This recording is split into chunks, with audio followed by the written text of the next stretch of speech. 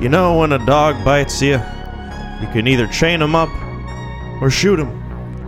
You gonna kill your own son? Well, I sure can't chain him up, can I? That was Sam Shepard. That's the closest you could get to it. Yeah. Yeah. From Cold in July, which is, you know, a little bit of a preview for a discussion. Yes. There. A little bit of a quote.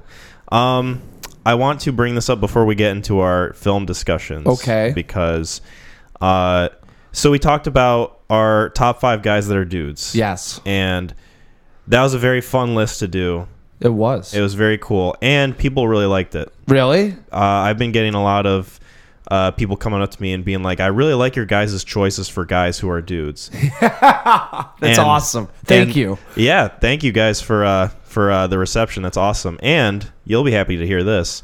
Lauren messaged me and said, next time you guys should do chicks who are dudettes. Ooh, yeah. So maybe we could do that for next episode. Perfect. Yes. Build up to it. That would be awesome. Yeah. Are we still saying by the same criteria? I think so. Okay. I think so.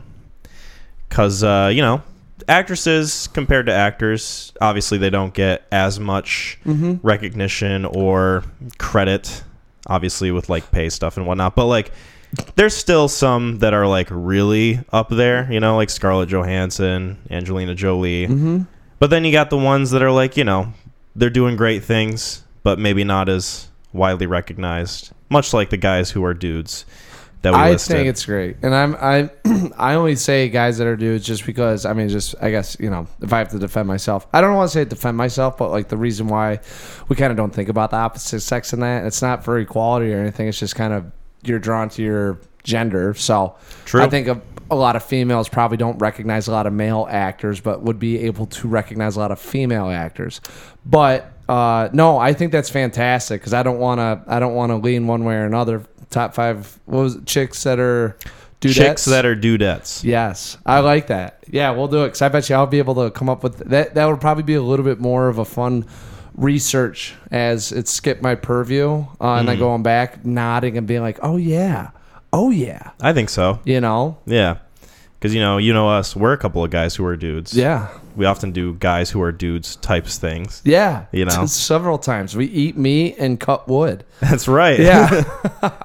That's a euphemism, I think. That reminds me of like one of those shirts that you see on Facebook that are like, I'm a red-blooded American, I drink beer, I smoke meat, and I eat my son. Yeah. I defend my rights.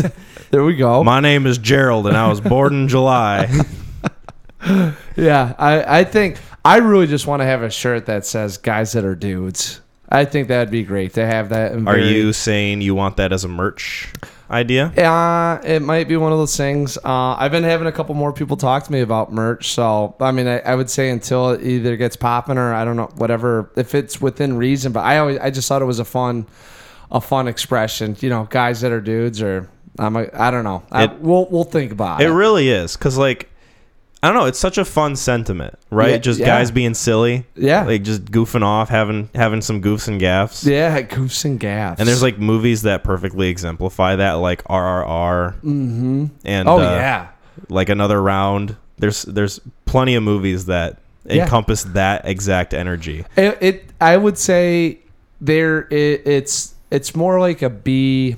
It'd be like more like the B character in something like so honestly I guess I am labeling it, but like RRR didn't take itself too seriously, but for an action film it's obviously over the top, but also there's a lot of like laughs and good times in it. I think like Another Round's more of a comedy, maybe a little bit of a drama with everything going on, but like you have your action films that could be like that. Like Stallone, if he didn't headline blockbusters, would be a guy that I'd think about where he's just doing just enough, like maybe Jean-Claude Van Damme. You know, that's it's always, in my eyes at least, you always fit in that category if you're not taking it too seriously, but you can pull it off like, you know, you are. So I always picture the scene in I think it's Predator where Arnold and the other guy, like, they lock hands and their biceps are like bulging out. That's a guys who are dudes. Like, that's the face of it right there. Yeah, 100%. which I still need to see that movie. It's okay. you know, I just killed the momentum there. Don't mind me. Speaking of momentum, there's a lot of stuff going forward in terms of possession and demons and whatnot. Yes, and, we're hopping into it. Let's go. And talk to me. I thought that you might have are you allowed to elaborate on the controversy with Sound of Freedom, or is that just I figured one that might be a good movie to kind of pair up with Cold in July because of the subject matter also, but at the same time too, it does have a lot going on in terms of controversy and like different things going on behind the scenes. It's an interesting way to subject matter. And it's one that like I want Sound to do. Sound of Freedom's dark. Sound of Freedom's dark. Yeah, is the movie dark? It's about child trafficking. Oh. Yeah. Oh, that probably would have. It probably would have paired up with Cold in July pretty well. Probably. But like I have also like wanted to see Talk to Me too. Yeah. So, well, we have to. I mean, it's A24. It fits within. I mean, we talk about them quite a bit. True. They are like the little golden child of this podcast almost. Yeah. In terms of movie studios. I mean, you know, if we're picking one, it's usually we lean in that direction. You know, we parents try not to have a favorite, but obviously you have a favorite. You know. Yeah. But I didn't mean maybe we can talk about that one next episode if it's still in theaters, because it's one that's like super popular and it's made a lot of money amongst like the conservative like Christian value market essentially, because it's kind of passing itself off as that from what I can understand. Yeah. But there's a lot behind the scenes. Like one of the guys who was a funder for the movie was arrested for child kidnapping recently. Yeah. Jesus. Oh, that's a controversy. Well, that's kind of one of them. Yes. I had no idea. I heard Sound of Freedom and I kind of was thinking it's a war movie. So I had no idea. I haven't looked into it. It's just been. It's a super fucking generic title. Like it could be any kind of movie. About America. Yeah. Yeah. Like that's what I heard that and I was like, I don't know It's what. the Sound of Freedom.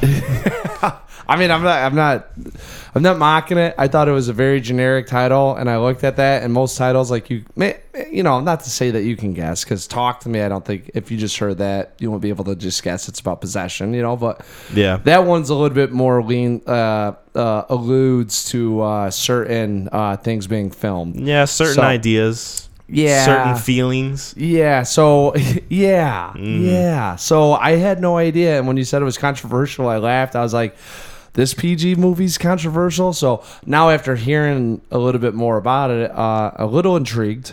Yeah. Maybe it's one we can talk about if we both decide to watch it. Yeah, I could go either way on it. Is it PG-13 or R? I think it's R. Yeah, okay. If it has to do with like child sex trafficking, I'd imagine it's rated R. But you'd think so, but also, I mean, like Taken is like 4 cuss words away from being rated R. Right, they might have Marvelized it a little bit. Yeah, you know, that's what I'm curious about. But anyway, you know, cool. So we'll maybe. But for right now, maybe definitely talking about Talk to Me. Believe that. And I will summate this one because you, I imagine, want to get Cold in July. Yeah, I'd like that. So Talk to Me. It's an A24 film directed by Danny and Michael Filippo. Read a little bit about them. Yes. Not a whole lot. When I say read a little bit, it's like 2 sentences. So I know they're YouTubers, and they finally got a budget to do a film. Mm-hmm. Raka or something like that on YouTube. Yep. Not that we're giving plugs. You might want to edit that in post. I don't think I need to. No? Okay. I think we're good. You really are on the A24 train. Choo choo. Yeah. So anyway, directed by these two brother directors, YouTubers essentially, who have kind of made a name for themselves as filmmakers now. Starring Sophie Wilde, Alexander Jensen, Miranda Otto, who was in Lord of the Rings. She played Éowyn, yes. Éowyn, yeah. I recognized her from somewhere while I was watching the movie. I was like, where is she from? She's so familiar. And then it was like, duh. I didn't want to... I was trying not to be the old man version, but I did the same thing. And I'm looking at her, and I was like, man, I have to look her up. I got to see what she's been in. See Lord of the Rings. I was like, oh, wow, you know? And then I'm like, man, she just looks so much older now than she did in those films, because she's like playing like a daughter princess essentially, you know. Essentially, right. And the daughter of the King of Rohan. Yeah. And now, you know, she's And then like you think it's like, oh, I guess it is 22 years later. Yeah. Like, yeah. I mean, people age. It's Yes. okay. yeah. That's not a crime. No, I'm not holding it against her at all. I just it made me laugh. Because I was sitting there, I was like, it just felt like it was so recently that I saw her in something, and then you kind of age yourself. Yeah. And this film is about this girl, played by Sophie Wilde, Mia, who she kind of experiences a loss. She is dealing with the loss of her mother, kind of a sort of tragic way that happened, and she has trouble connecting with people. And then her and her like friends and like her friend's family that she's like really close with, like they basically consider her a member of the family at that point. They decide to go to a house party, and at that house party, these two people have in their possession this porcelain hand that's kind of, has a bunch of writing on it. It looks pretty demonic. It looks pretty freaky. And they've seen all these videos of people who have touched the hand who say, "Talk to me," and then they get like this weird experience, and they decide that they want to try it out for themselves, and things go a little too far with it. Yes. And start to spiral out of control. Yeah. The hand wants what the hand wants, I guess. So yeah, I was intrigued by this because obviously with YouTuber directors, it hasn't been a great track record. Usually when people think of going from YouTube to directing a movie, people think of like Logan Paul or Shane Dawson or like Smosh. They've tried their hand at making movies, but they're always Logan like... Paul's directed a movie. In the loosest term, yes.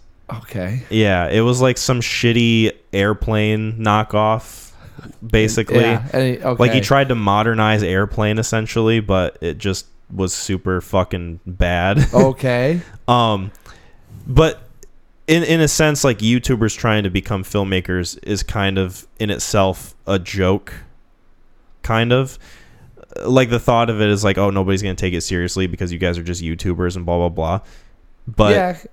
Yes. I don't know. I was very impressed by what these guys put together. I had no idea that they were YouTubers. So this film felt like it was a startup director that took a well-written movie and did a good job with it. I mean, I wasn't really wowed with the cinematography, but at the same token, this movie is very engaging, and it's a clean 140 minutes. Oh, yeah. It's Like- very precise Yes. in its runtime. I like how short it is. And it's felt pretty consistent overall, like the quality of it. I don't think there was really any point where it drastically became bad or anything to me, or that I wasn't interested in where it was going. I had a few issues with it, obviously, but Get to it. it's one of those things where I'm curious to where they're going to go next, because it seems like... Oh, the directors. Yes. Because it seems like they have a really good vision for filmmaking and what they want to get across. Did they write this, or was this handed to them? It was written by one of the brothers and then someone named Bill Hinsman. Okay. So As long as they, because I do think, if you write your own film, I think you have a little bit more of a vision about what you want to create. So I'd be curious if they keep writing, like the Safdie brothers. Like I'm pretty sure they write their own scripts and then direct their own films. Like I think that there is a little bit of a harder time when someone hands you something for you to come up with what you want to create without having rewrites or having that kind of experience. So it is refreshing, though, that they did make this on their own, and it sounds like the whole idea came from them. yeah, it seems like very grounded, and it definitely feels like something that they themselves would be inclined to make, because there's a lot of kind of frenetic, crazy energy about it at a lot of points in it. Like, I don't know if you've taken a look at their YouTube channel, but they make a lot of videos that are kind of stunt oriented. There's a lot of like sort of choreography going on. Sure. It's almost like they should have directed an action movie instead of a horror movie in a way. But at the same token, it does make sense for this type of concept of a movie to be directed by people who love that kind of high energy, frenetic This was pace yeah. about it, you know? Yeah. So they're spoilers for Talk to Me. So if Yes. you haven't seen it, I'm glad you said that. I think we haven't really dived in too much with anything that would ruin the film for you. So, but if you haven't seen Yes. it, now's your warning. Yeah, I think this movie reminded me a lot of It Follows. Have you seen that yet? Not yet. Not yet. That would be one that either get recommended or I would say just check out on your own. I don't know if we have to have it. Yeah, I might watch it by myself. Yeah, there's it's same sort of tone, same sort of tension, and it's a very high concept horror film. So it's not the cat across the piano, jump scares. This is a very methodical kind of, I guess, thriller could be thrown in. It does have some thriller elements for sure. Yeah, and it's not very, like I said, I mean, it does deal with like the subject matter is a little bit about horror, but I mean, it's not like that's the central, not the central theme, if you will. It feels like there's a little bit more of emotional stakes involved with the characters. I was gonna say this feels very like character involved, and it makes you feel for the characters in the situation they're in, which I think is a really good accomplishment that the movie does. Because like you could totally have a scenario where a movie is just concerned with like the horror element of it and scaring you, and Yes. like that's okay. But at the same time, with a concept like this, having those really well written characters that are also very well acted, I will say, helps a ton. Everyone I thought did a really good job. Mia was awesome. She was really fantastic. Mia was great. I really was impressed with the young kid that played Daniel.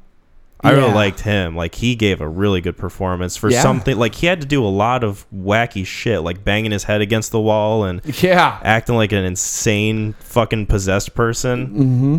That's a lot to ask of like a younger kid actor, especially one who I don't think has a whole lot of experience with making a movie like this before. No, because other than Miranda Otto, I don't think anybody else in this movie has a whole lot of film experience under their belt at all, like including the main character. Yeah, Sophie Wilde. I don't think they have any of that. Couple films maybe. I went under her IMDb because I think this is her first time actually like leading a film. Mm-hmm. I don't honestly remember, but it's not a lot. None of them really had. Some of them don't even have pictures for their IMDb page. Yeah, Yeah, it's crazy good, and I think it helps too that they fit those actors in roles that they would excel at. Versus if they were playing like some Victorian era characters that are supposed to be a little more like proper and held up or whatever. Well, this movie kicks off with the party going on, and it's an awesome tracking shot. Mm-hmm. And I think all tracking shots are usually pretty good, but I definitely think that there's a skill involved with it because you don't see them in every movie. No, there's some that are really poorly done, like in The Bye Bye Man is one that I'm thinking of that has a really shitty tracking shot. But like you said, for the most part, those who kind of take the risk and go for it, they make sure to do it at least okay. Yes, that's what I'm thinking. So I mean, it opens up with a great tracking shot, and the music's going, and it's this guy looking for his brother, and then all of a sudden, I mean, and there's a band going on. It was kind of like, it really just propels you right into like, this is what you're going to be dealing with throughout the whole film. Yeah, it tells you what I didn't mean to cut you off. No, you're good. It tells you what the movie's tone is going to be, what the kind of atmosphere is going to be with like these sort of like Zoomer Australian kids having a party, kind of goofing it up, but there's like this darkness to it. And then finally you get the encounter with the brother. He stabs the brother, stabs himself in the face, which, by the way, I really like the way that was edited. Like, it almost kind of felt like a jump scare, but in a way where it feels like it had a purpose. You know? 100%. It's not like it was really directed at the audience. It was just directed at the situation you were watching, and you're just kind of reacting to how fast it was. Mm-hmm. I mean, you're really sitting there. It's almost like you're a party goer, and you're just you just see the brother get stabbed. You're like, oh shit! And then all of a sudden because if you were in that situation, you'd be like, oh shit, did he actually just do that? Oh yeah, that's not something that you're, and all these people are like, he gets in there and they're like, oh, he's so fucked up, man. He's so fucked up, and then that happens. Like it definitely sobers you up for a minute if you were to see that happen. I mean, it'd be like a gun going off at a party. Like, that adrenaline would definitely sober you up for about all of 30 seconds, and then it's back to like, oh shit, Yeah, it was. It was well done. I wasn't too. Invested. No, I just saw it and I was like, all right, that's kind of different. And then I just started thinking in my head, I was like, well, how hard would you have to stab yourself in the face? Maybe you got it in the eye, and it didn't really jump. I thought he killed the brother, and then it's like, oh, he's going to kill himself. Because that's usually how those films go. Like, it's not like he just gets out of it unless you see him, like, maybe walk away. But as soon as he stopped, I was like, oh, I thought he was going to slit his own throat. I thought he was going to do, like, one of those, like, but no, just a knife to the face. The creative choice to make it a knife in the face does set up that frenetic energy that you get later in the movie, which I do like quite a bit.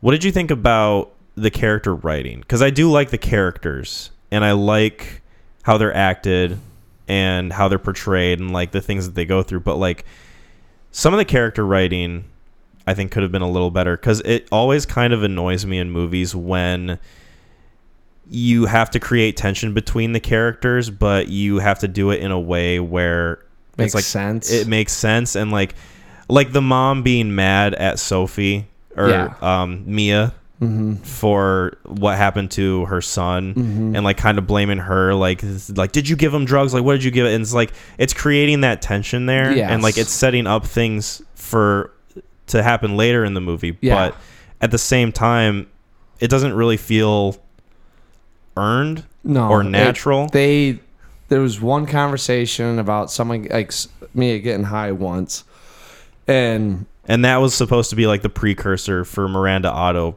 That was enough feeling that way towards her. Yeah, enough for her to be like, "You fucking junkie." Yeah, I was like, the writing there. So in these films, one of the harder things to have happen, and I have a couple annoyances that I'll bring up, is you have to escalate the tension, like you said, quickly, and there's got to be a reason for it. So normally there's these like little one-lines that are thrown in that establish prior events, to say, oh yeah, we'll build off that. But like, imagine if they have Mia, before she picks up her brother, like throwing out a joint. Then you can go, oh yeah, the mom definitely knows she gets high. It's really hard because they come in with Mia's mom had killed herself and she was maybe going through some depression. So I'm like, okay, so she's like in your house all the time. This. Like, how out of touch are you as a parent to not know, especially if that kid's coming over every day, right? And definitely if she's getting high, your daughter's getting high. So like you could maybe blame Nia if you think they're getting high all the time. But like her to say it like one time, I think she it was a bit of a stretch. It was. I didn't like that at all. Yeah. I'm not going to lie. When she goes to the hospital and they were kind of like staring at her and the other girl's pissed, and I was like, I get why she's a little mad because she didn't want her brother to do it. But like Mia egged it on and said, come on, let him grow. And it's like one of those things where it's... And that I get. That I completely understand. But from the mom's point of view, it's like this character writing is very convenient for her to feel this way towards the main character. She could have had some... They could have did something else, but they also have to play into this fact that you have to show why Mia is now becoming like an unreliable... I don't want to say... and I don't know if it's right, narrator, because she's a protagonist of the film. She's definitely not directing the film, but like she's unreliable interactions, right? So you have to have a very big moment that would like show why she is unreliable. Like I couldn't just hop that way. So it plays into what's going on with Mia later on in the film of, is this in her head or is she being affected, and... Well, I also kind of see the connection to where it plays into the whole sort of drug addiction theme. Because to me, the hand is supposed to kind of represent like drug use. Yes. And in a party setting, like 100%. It being sort of like a social catalyst and then it becoming an actual issue for certain individuals. It turns into, I was talking to Jasmine about it, it turns into, fixation, which then turns into addiction. Yeah. So we actually got to see the stages, and normally like in that setting, I think it was well done with the party setting. That's usually where a lot of people get into their problems. It's uncontrolled substance abuse, and you don't really have someone there that's able to say, hey, that's too much, don't do that, this is what this could do. A lot of the time it's like, let's go get high with our friends, and it just keeps getting brought up. If you know, like throughout the film, all Mia does is talk about the hand. Yeah, and then of course it's also represented too by when Daniel uses it. He's a younger kid. He's like what, 14 in this movie? Something like that. It's kind of hard to say because I mean, like one of his 13 or buddies is like 14. smoking a cigarette, and I'm like, I can't tell if he's supposed to be 11 or in high school. Yeah, he was like pretty young. He is. Like, we'll say that he's prepubescent. And because kids are much more sensitive to the effects of drugs, it obviously harmed him a lot more than the kids that were older and had been using it for a longer time. A little experience with it, right? Yeah. And so like you have one bad time and it ends up hurting him quite a bit. Yes. And so he ends up in the hospital. And then throughout the movie, you just see the main character just going through the stages of what essentially is a drug addiction, like for like almost kind of being forced to do things that she in her consciousness doesn't want to do, but she feels she has to do. Like, oh, I have to kill my dad. I have to kill him and put him out of his misery because they're telling me that he's suffering. And if I let him live like this, he's always going to be there suffering the whole time. Right. So there's like a certain rationale buildup that she gets from the hand, obviously, because they're also not being truthful. They're not telling her good things. Oh, the hand? No, but I think that's kind of like what they're saying is like what it's like when you're on drugs and you're going through these addictions or this fixation is that you're going to do whatever you can to get what you need to get. Yeah. And it also creates irrational thinking. So like a lot of her thinking as we go further along and she starts using the hand more and more, it becomes more and more irrational, And then obviously too, the trauma with her mother killing herself and dealing with that makes her more susceptible to having issues with drugs or, I guess, the hand. Yeah. Essentially. I thought it was a really niche topic to touch on, but probably one that's pretty prevalent.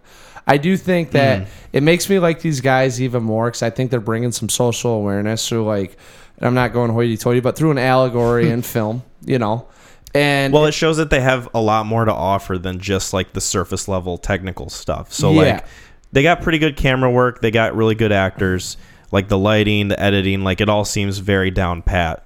But the question is like whether or not the content of it can hold up to all those things. And I think for the most part it does.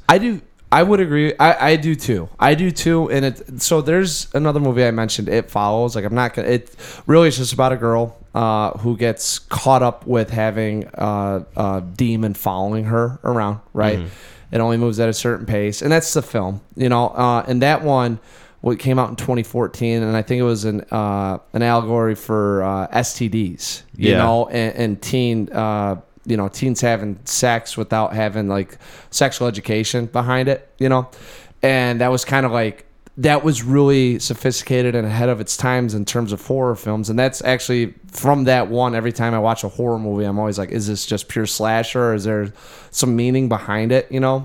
Was that one also A24?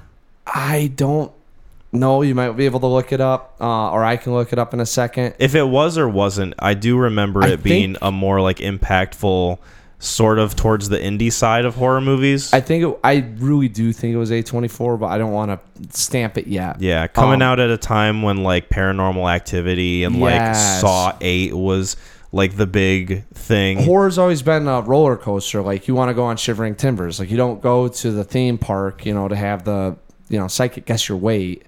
You go there to ride, Shivering Timbers, Zigzag Zoomer, all that stuff. So like that's the concept behind, or that's the idea behind horror films. At least for me, like when I hear like, we're really localizing this podcast. Shout out to Michigan's Adventure. Hell yeah! Maybe we'll get a deal. Yeah, that's right. Turn it off. We're going. Hell yeah. Can we end the podcast there? That's it. Next thing you know, coming at you from Michigan Adventures.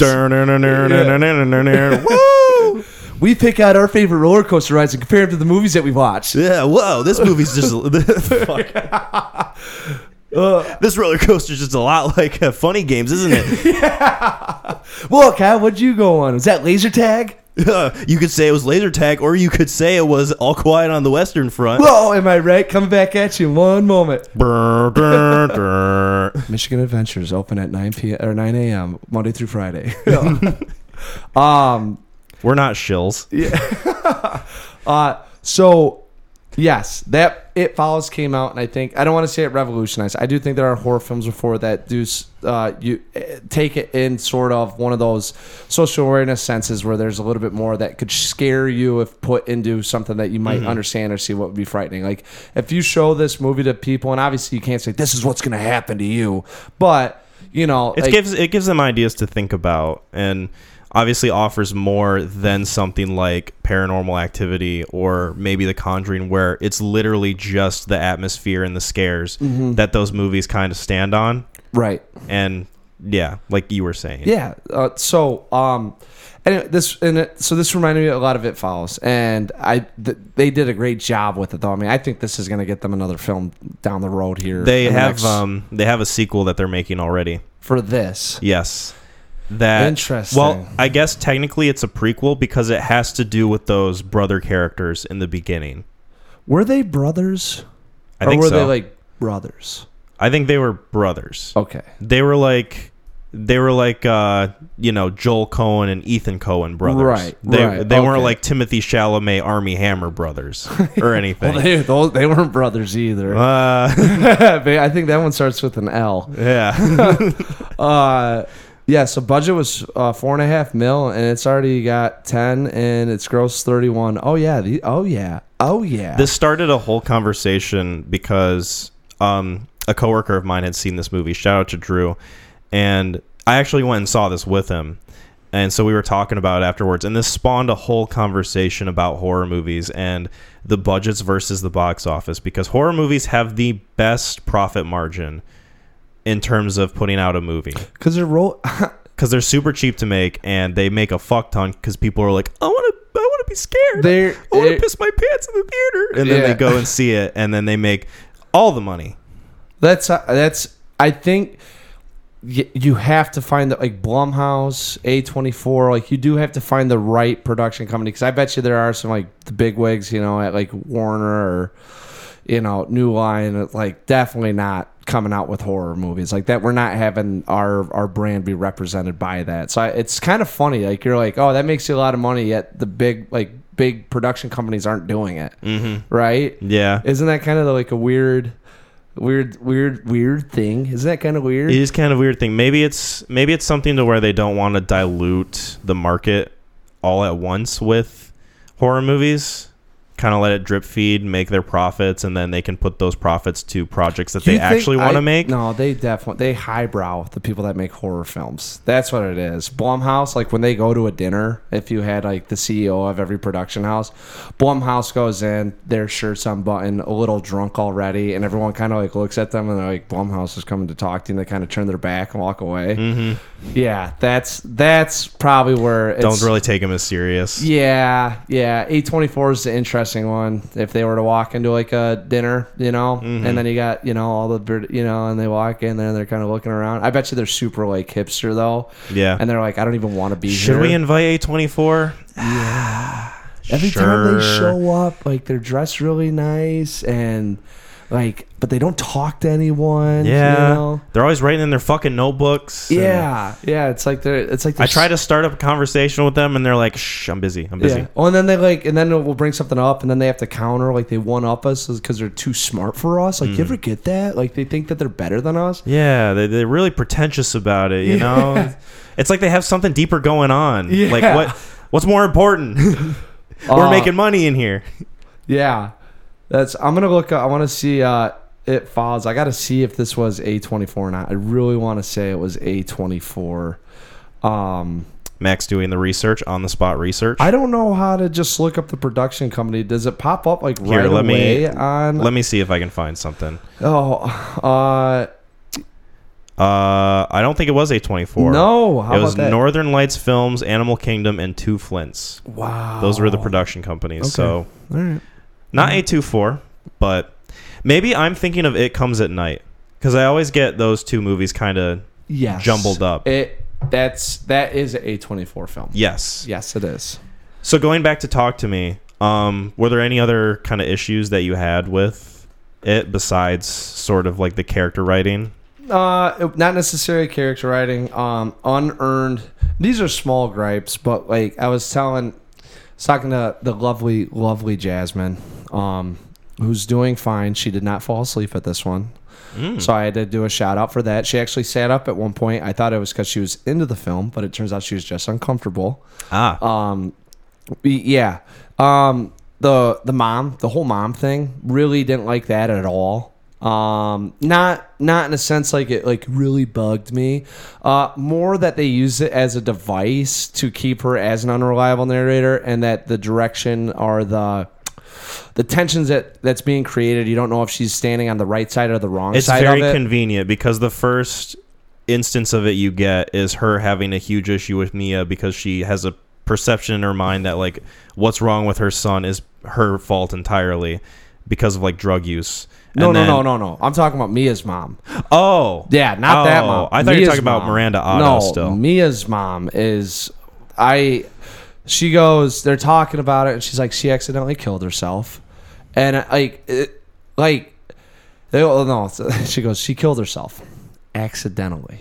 And I'm like, okay, like I guess, you know, maybe like you fall on the knife or something like that. You know, I don't know how you accidentally do it. You know, took too many sleeping pills, I think she said. Accidentally. But there was blood under her fingernails, like she was clawing at the door for help. And I'm like, okay, where are we at with this thing? Like, and then so they show a flashback with the mom and how much fun she's having with her daughter, right? Yeah, it's like a Snapchat memory. Yeah, she's just going through watching it, and I'm like, okay, like now I'm thinking maybe something happened with the mom in terms of a possession or something, you know, maybe she got in.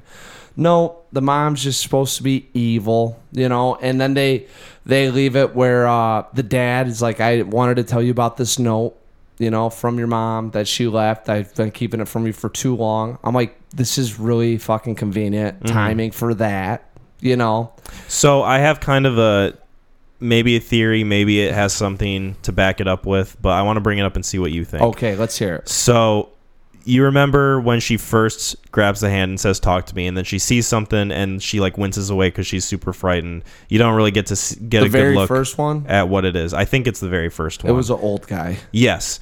So she like lets go of the hand and they're like, you got to do it. You got to go through with it. And she's like, okay. And she grabs the hand and says, talk to me. And then the next one that comes up is this lady that's kind of wet and covered in boils and like yes, just like very moist and glistening and like kind of disgusting looking. She looks shocked though. She's like, the funny thing it's like she was a victim of being drowned and like nobody had found her body. Right. So she gets through it and says, talk to me, blah, blah, blah. She gets possessed for like that amount of time. And then she comes out and she's like, that was awesome. You know, almost every time you get the instance of her mom coming back to her in like the visions that she has and like the hallucinations, you hear instances of running water. So it makes me think that it's not actually her mom. It's possibly that other spirit lady that is almost sort of like taking the place of her mom and kind of like shifting her perception of her so that it looks like her mom.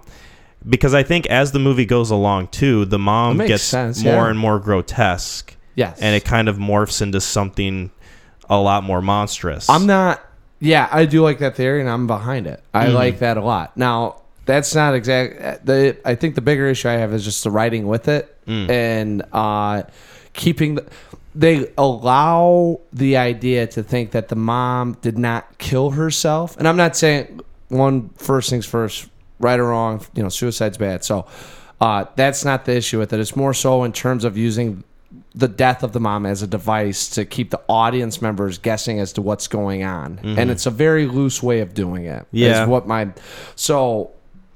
I do like the idea though of that spirit conveying different ideas, but I also think that the writing left out key pieces of information to keep the audience members kind of guessing at whether it's not necessarily Mia that's bad, but maybe the dad. You know, maybe it is the mom. Maybe. Yeah, because at one point they frame it to where like, oh, he's evil. He's not your dad. You have to do something about it. Yeah.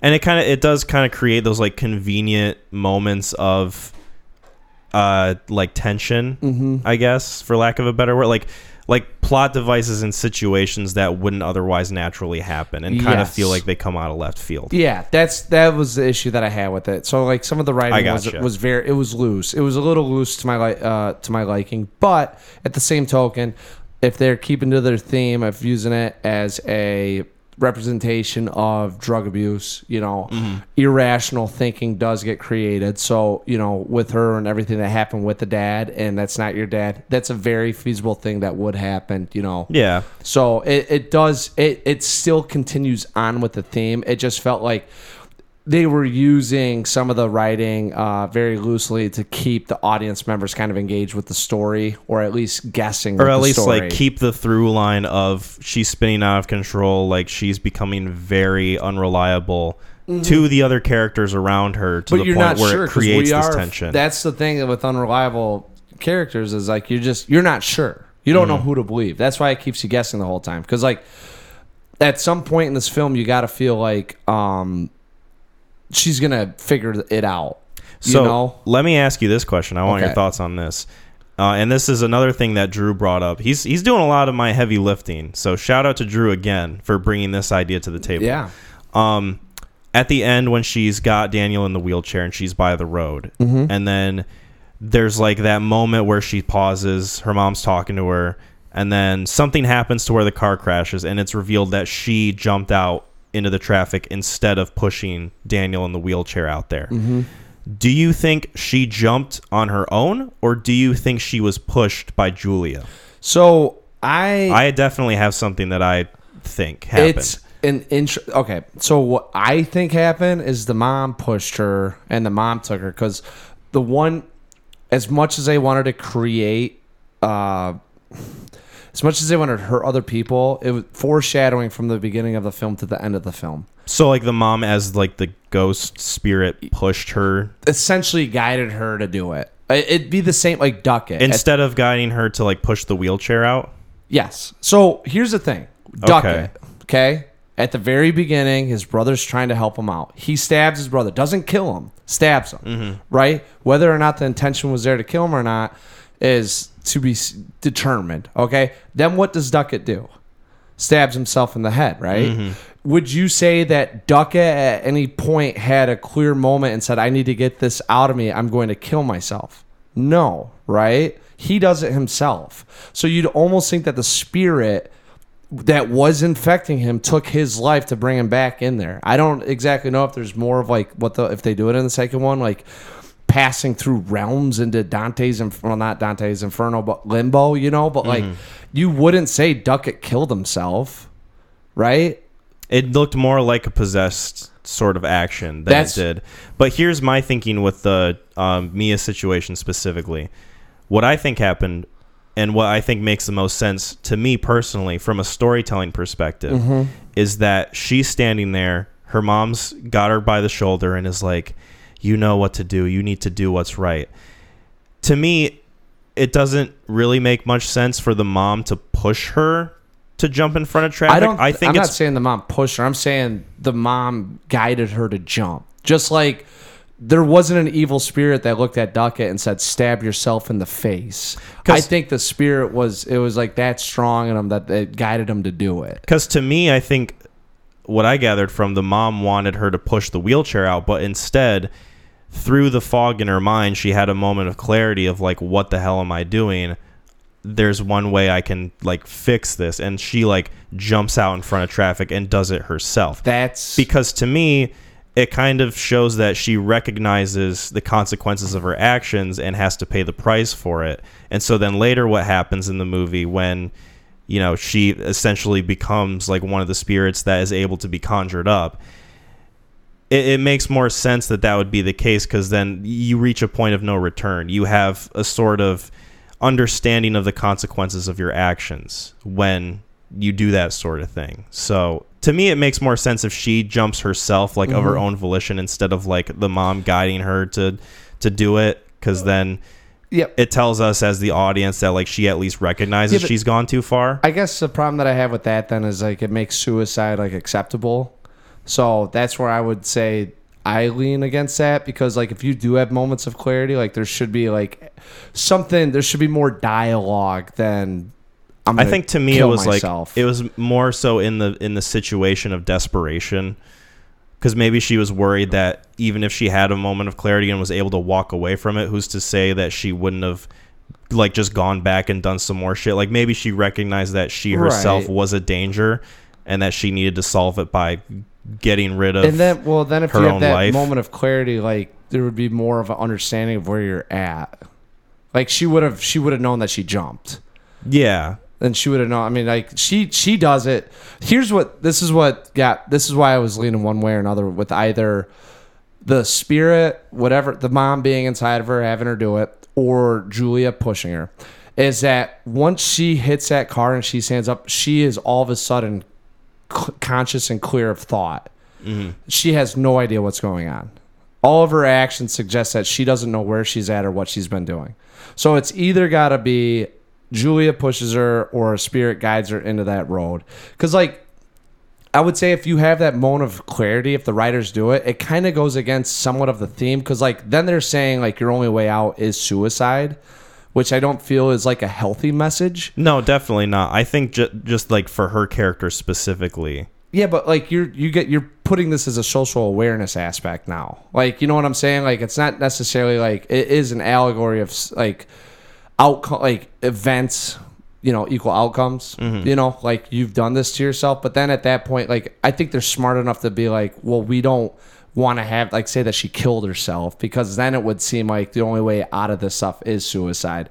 Not to say it's all black and white, but I feel like if there was a little bit of a like some clarity within the moment, like there would have been a dialogue between, she would have either recognized Julia or the brother for a second, and you would have saw her like go like, I'm so sorry, and then jump. Like that's why I'm saying I think they leave it open for and honestly they leave it open for, you know, discussions like this. Yeah, and I definitely can see where you're coming from with it. I don't know if I have that same perspective, but I understand your line of thinking. And same. so, I'm not saying I don't. So here's the thing. There's honestly three things. I thought this movie kind of going like first stepping away from it was about suicide and depression and about what can happen and ways to try to heal yourself with what's going on. And obviously this is like a negative way to do it. So when she jumped, I thought it was suicide. And I think me and Jasmine talked a little bit about it, because it was like, oh, I'm going to be the self-sacrifice. I have this going on. I can't stop it. I need to go. Mm-hmm. And then you kind of think about it. I was like, well, if it's really not about that, and we're trying to get a kind of like a little bit more of a social message going, like I don't think that's it. She thought Julia pushed her. Mm. When you watch it in the background, though, Julia's consoling her brother. Yeah, you're like hugging him, like can't believe.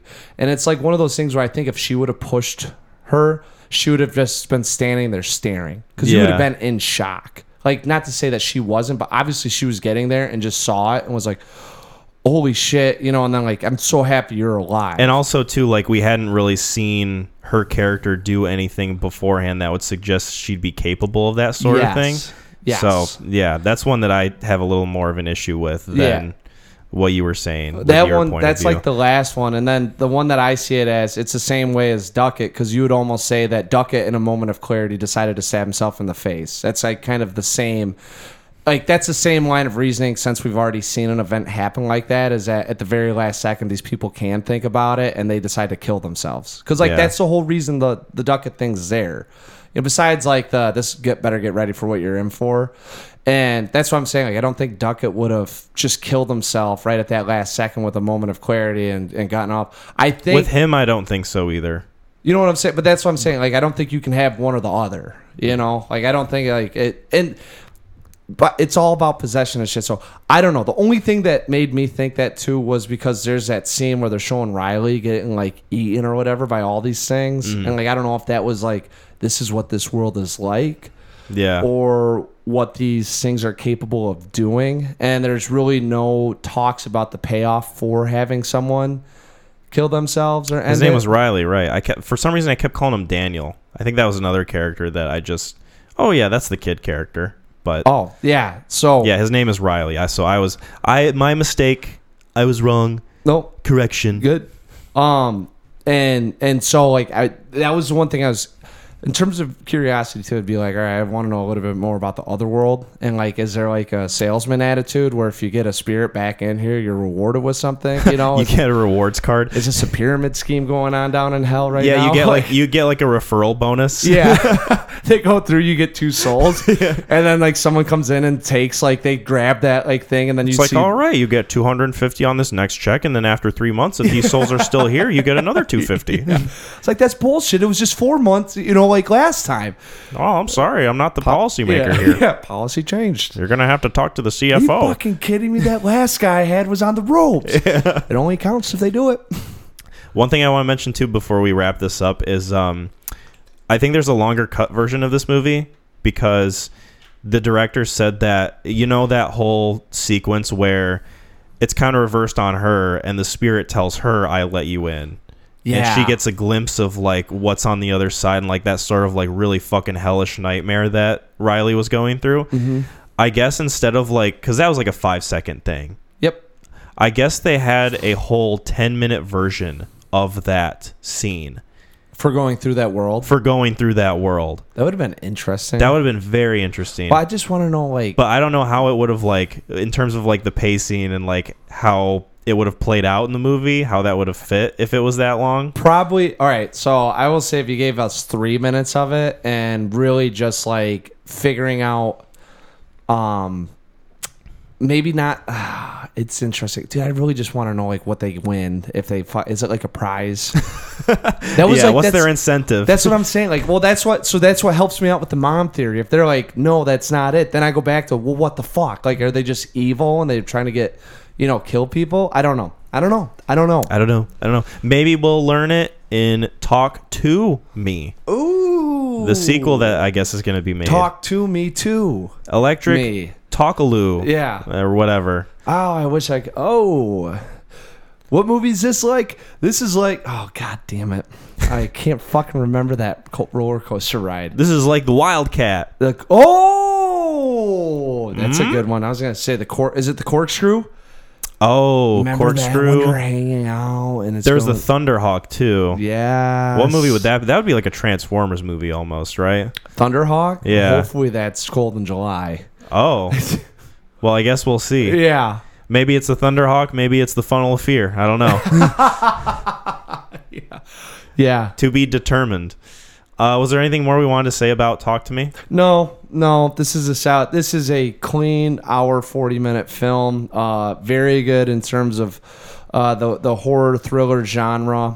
Getting a good point across, keeping it very tight within the theme of what they're trying to talk about. You know, or at least within that the allegory that they're pitching. Got something more going on than just the basic horror elements. Yeah. And the big thing is it's clean. It's a very fluid hour 40. There's not a lot of disruptions where and it follows the third act kind of loses some of its steam.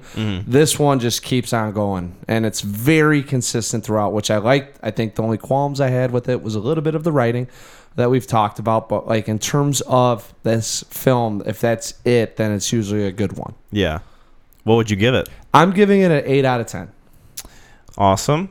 Yeah, I pretty much have the same kind of perspective that you have on it. Really well done horror movie overall. I'm curious what their next films are going to be like, if they decide to branch into other genres or if they stick with horror. I'd be curious as to where they go with that. Some issues with the character writing, a lot of moments where it feels like convenient tension for the sake of moving the plot along.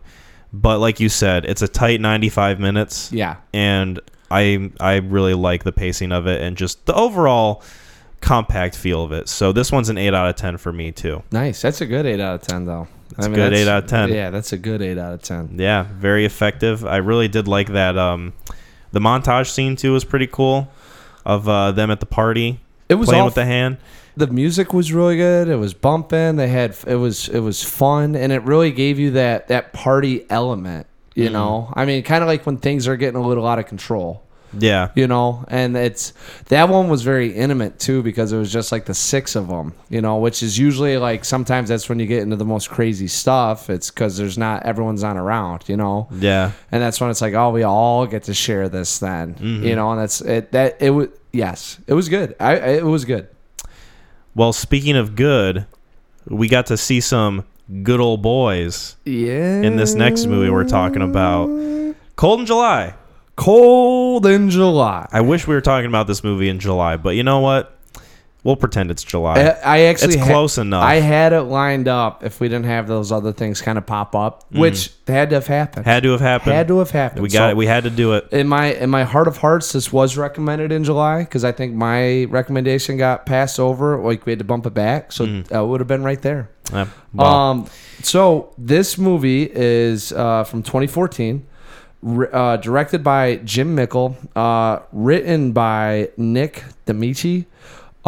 This is also based on a novel by John Landau. Yes. I read about that when I did a little bit of research. Yeah, it made me interested because it's the first time I've watched like the credits, and I saw that it was like based on a novel. I was like, really? Did you see the cover for that thing?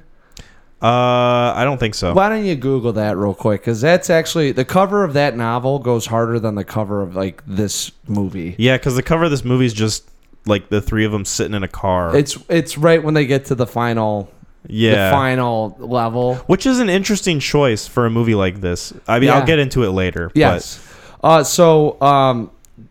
Jim Mickle and what's weird is like, so he had this and then he got one more film that he got to do and then I did see this. It's like him holding the tape and the gun. Yeah. It's there's like he's got like a fucking like a looks like assault pistol. Looks like he's gotten like an Oculus Rift on his face. It's an Uzi or something like that. He's got the hat and then he's got the tape on the it's like I'll include a picture in the video you have version. to. I saw that thing. I was like, holy shit, like this man, I think the book might be darker than the movie. But you read the synopsis too on it, it's like, I don't know, it kind of sounds like a little cartoony, where this one it grounds it quite a bit, I would say. So anyways, it's starring, I should get into it, great cast. Michael C. Hall as Dane, Sam Shepard as Russell, Don Johnson as Jim Bob, Vanessa Shaw as Anne, Jim Bob, and then Wyatt Russell starring Freddie Russell in the film. Interesting that they cast him as that character. Kurt Russell's son. Yeah, Wyatt's I really like Wyatt Russell and most things. He has a little bit of a potential to be a guy who's a dude. Yes, a little bit. He was in a movie called Everybody Wants Some, and he was fantastic. And from Everybody Wants Some, and this is turned into like, all right, I really like seeing him and stuff, but he's also in like Captain America or something like that. And he's in the Winter Soldier TV show. Yeah, the Captain America, Falcon and the Winter Soldier. Yeah. He's also in an episode of Black Mirror, which is a pretty good episode. It's like one where he's in a video game. I guess all those Black Mirror episodes are really good. Anyways, and I'm trying not to get sidetracked because we've already done it twice. You're good. Hey, it's not the Neon Crew podcast if we're not sidetracked. Very true. That would not be on brand for us if we Talking about sidetracked, why don't you come down to Michigan Adventures and check out the water park? I don't know about track, but the Raging Rapids is sure good time. Who's raging in this film? Sam Shepard. How about the Raging Rapids at Michigan Adventures? Who's raging in this film? How about Michael C. Hall's haircut, huh? So, movie opens up with Dane, played by Michael C. Hall, waking up to a burglar coming into his house. He doesn't know what to do. Immediately grabs a gun and tries to confront the burglar. You can tell that both men are frightened at the thought of death at that very moment. And the clock goes off to scare Michael C. Hall just enough to pop the burglar in the face and have him go down. We then get into a little bit of figuring out what's going on, who the guy was, is my family protected. Michael C. Hall obviously not embellishing what he did, with a lot of the townsfolk commending him on what he had done, because it was, it's in Texas. He's not exactly feeling like a hero. No, and he really just wants to know who the guy is that he killed. There's some remorse in him, and he wants to pay tribute for taking another man's life.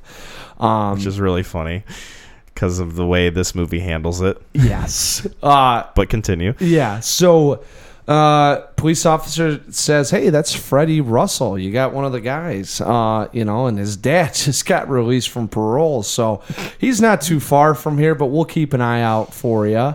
And Michael C. Hall gets nervous. He sees Sam Shepard at the gravesite, as he's paying tribute to his son that he really never got to know. And obviously had some feelings about that. Probably a man later on in life kind of doing some reflection in prison and saying, man, I've squandered this. I want to make some amends. Runs into Michael C. Hall and thinks, you know what? Fuck that. I'm going to kill this guy now. So, a little bit of cat and mouse going on at the beginning of the film, and that's where you kind of don't know what's happening. And then Michael C. Hall goes to the sheriff's office, says, "Hey, I want you to protect my family," or "It's great, whatever." And then he notices that's not the guy that I killed. Pulls up a picture of Freddie Russell and says, "That's not the guy." And the guy's like, "No, it is. He changed his contact lenses and got a haircut. That's Freddie Russell," which I thought was humorous. And how would you, between the bandana and a hat, go like, "Oh, I saw blue eyes and not long hair"? So he sees that, that's not the guy. He's trying to get in contact with the sheriff's office. Well, they pick up Sam Shepard, dump him off at the railroad tracks. Michael C. Hall, Dane, helps him up and wants to figure out what's going on. And from there, it takes off. Kyle, initial thoughts? Initial thoughts were, when I was watching this movie, probably up until like halfway through, I said to myself, Mac, what are you doing to me? What is this? How is this going to be another one of these? Like, Jesus Christ. And then it takes a turn. Yeah, you're right. And then it takes a turn, and it's one of those fucking movies where it got better. Yes. It got better as it went along, but my fucking God, it took a really weird roundabout way to get where it got to. Jesus Christ. And I took notes. I took a lot of fucking notes. I hope they're good. Hopefully it's something where we meet in the middle here and it's a film that will be remembered. I appreciate some things about it. Yep. And there's some things that I think work quite a bit, especially towards the later half, where it kind of embraces the type of movie that it is. But my fucking God, it was a rough start. It definitely is a slower film that it's funny because I feel like the director kind of tricks us into leaning one way with it, what we're getting into. And when it starts to turn the page a little bit, you don't know where exactly it's going to go. It feels like two different directors almost. I made this movie. Well, I think he read that book and was like, you know what, we'll dial this down. That's why I'm kind of interested in that book, because I feel like it'd be nonstop, like not action, but like just the kind of same feeling that you get in the later half of the movie. Yeah, except throughout the whole book, which I'd be curious too. I like this tone a lot better than I think that, because I really like where this film's kind of going, because it's really funny because there's like there are feelings that people should have or feel, or at least where you're at, they say like that's how you should be, kind of like in that headspace. You kill a guy in Texas for taking your property, you're a fucking man now. And Michael C. Hall is like, no, I just want to know who I killed, And then you got the dad out of jail who's doing some introspection with life and realizing he had a son that he completely fucked up that relationship, and now he doesn't even have a chance to make amends. Mm-hmm. And he's going to go kill Michael C. Hall. I can make amends with my son, right? And it's one of those things where you're just kind of getting these, everyone's just walking along. It's a way of life. And then they hit that fucking spot with the videotape, and it just goes into, what did he say? It takes off from there. He said, you know what happens when a dog goes bad? When a dog bites you, you can either chain him up or shoot him. You're going to go kill your own son? Well, I can't chain him up now, can I? And from the introduction of Wyatt Russell's character, I was on board. I think I was like slouching in my chair at that point. Like, it drags a little bit, right? Where's this movie go? Like, what's the point? What's the through line? Because I'm not really digging what I've seen so far. And then it gets to that videotape, and like him saying he's going to kill himself. I'm like, wait a minute. Yep. I like lean up in my seat, and I kind of like, all right, okay, movie. Yeah. Let's see where you go with this. I'm interested. You have my attention. That's why I sent you that meme. Yeah, I know. That's it. Dude, it's how it goes. I mean, that's how this movie is. And I think it's a testament to this film. Because I think everyone up to that point feels like they're kind of just going down this really long winding road to nothing, and then all of a sudden, like, you see like the bright neon lights flashing, like, oh shit, there is something there, and this looks big. There's something there, but man, I really wish the first part of it was like captivating in itself for me, because I don't know about you, but I really didn't care too much about the characters or what was going on. It felt very kind of cliched. The hook's got to get you with Michael C. Hall. I think you have to be invested with his character and why there's no pride. And I don't blame his performance at all. I think that he did a good job. I really like Michael C. Hall. All these guys do. But like the character writing, I wasn't really digging, and it wasn't really giving me a good enough reason to care about him, because the movie opens with that situation. It's a cold open. It's a cold open, and he's like hopped right in there, and we really don't get to learn a lot about him other than that he's kind of timid and that he doesn't want the recognition from killing this guy in his house. Right. Like he's very like kind of averse to that. And that's all you get, though. It's most of the movie is just like him kind of dealing with the situation of that, and like the danger of the father being out of prison, and like his wife, like weirdly his wife was like kind of a bitch until a certain moment in the movie where like he says, I'm gonna go on a sales trip for probably just a couple days, maybe a week, and then they have like some kind of back and forth there. I don't think she was a bitch at all. I mean, I don't know. She didn't do any. She really didn't do anything to get that status. I mean, so the funny thing is that they do explore a little bit of so they have his son there, and you kind of see a little bit of the disconnect between him and his son, but you also get to see the trauma that he's going through and how it impacts his relationship with his son. Like they're at a restaurant and he tells him it's not polite to talk when people are talking, shut up. And then he goes, Danny or Jordan, shut the hell up. And like yells, and like she gets and storms out. So I'm like, I don't blame her for that. Like if anyone did that, I would be like totally on their side, because why is he freaking out? There was like some scene that made me think of her in a negative light, and I can't exactly remember what it was, but it was like some interaction they had where she was like completely dismissive of how he felt. She was a little cold to things, and I think the problem that was going on is she sees him in this a very timid man, that she like that's her like. That's the way that they interact with each other. You know, she wears the pants. He's the framer. You know, he's very meek, and he kind of goes about daily life. It's like, okay, you know, and she's the one that's a little brass, you know, good looking gal in the film. So she kind of controls the situation. So I think when he starts kind of having this traumatic experience that's impacting his emotions, and he doesn't know what to do, and he starts lashing out a little bit, I think you see her react in a way that most women probably would if that was the situation, as they would try to control it.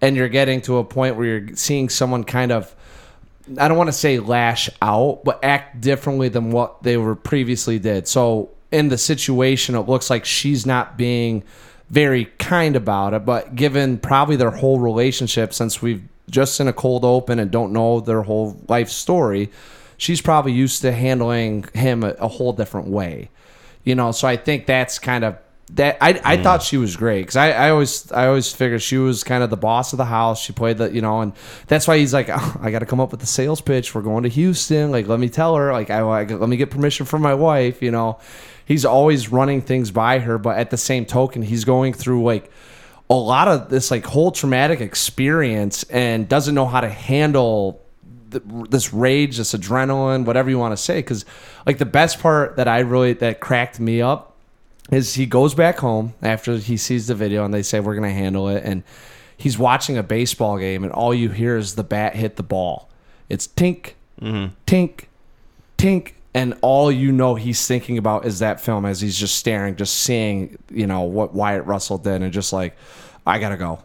And that's why I really like that part too, because you don't know what he told her. And obviously it comes across that he handled it rather than her saying, yeah, let me think about it, you know, like, and that's kind of his character growth through the film, is like you finally see him start to handle a situation that previously before he probably didn't. Yeah, and I get that that was like his character growth, and that's where the movie wanted him to go to like progress throughout the film and the plot. I just don't know if it was conveyed well enough to me that their relationship was like that. And I don't know if it's my lack of understanding or if I just didn't catch it as well as you did, but I don't know if it was written in a way that was clear enough for me to gather that much from it. No, for me, it's just like, one of the things that working with people all the time and coaching football and in the industry that I'm in, like, good thing not baseball. oh shit. Well, I'm glad they didn't show. I couldn't remember if they had a thing with the video or not that they showed. Jasmine watched it with me, and I was like, oh boy. Well, I told her, I was like, I'm interested to see what one you're more affected by, and she kind of gave me a weird look, and I was like, not in a weird way or anything. I was like, I'm just gonna see what one sticks with you, because like we're about to watch a horror thriller, and the whole idea behind that is that moments happen in those films that you remember, versus Cold in July, where there's gonna be one event, but it's gonna be monstrous, and I just want to see like. And it's going to feel like it comes out of nowhere. It really does, because they're like, let's just put on the video. It's like, oh, I don't want to watch some softcore porn. What the hell is this? It's like, come on, Jim, just turn it off. Obviously you can't get it up. This woman can barely drive. Come on, man, turn it off. We don't need to watch that. And then Don Johnson says something that's like kind of haunting and gives you a little bit of a perspective of what they're like as characters for the rest of the movie. He says, she doesn't look any older than 16. Yeah. Which makes it like, obviously what they do is like really fucked up anyway, but it doesn't make it any better. That's sure as shit. No, like it's kind of like adds a whole new layer of context for it. Well, it's like, dude, it's like Bone Tomahawk, where he's, I don't want to give anything away, but the first, and then like, oh, it can't get worse than that, and then it does. That was this one where you're like, oh Jesus, like, oh my God, and then all of a sudden they get that and they're tying her up, and I'll be like, oh fuck, So we watched it. Jansen's like, oh no, and she just is like staring at me. She was like, thanks. Why did you make me watch this? Yeah, that's often something that I hear from Megan is, why did you put me through this? Yeah. And I it's never like, oh, I'm trying to ruin your eyes or anything like that, or ruin your mind. It's just one of those things. I was like, well, it's impacted me. So no, so like I was saying with the relationship stuff, I think sometimes there's films that come out that there is more to deal with the character's body language than what's actually being written on the in the script to be read off to the audience members. And I'm only theorizing. It's not like I sat there and I could tell you exactly what was going on, but that's, I think, subconsciously why I never his wife always came off kind of as cold to me, but never like unloving or cheating or hateful. It was more of like, I run the show around here, so I've got to be the boss.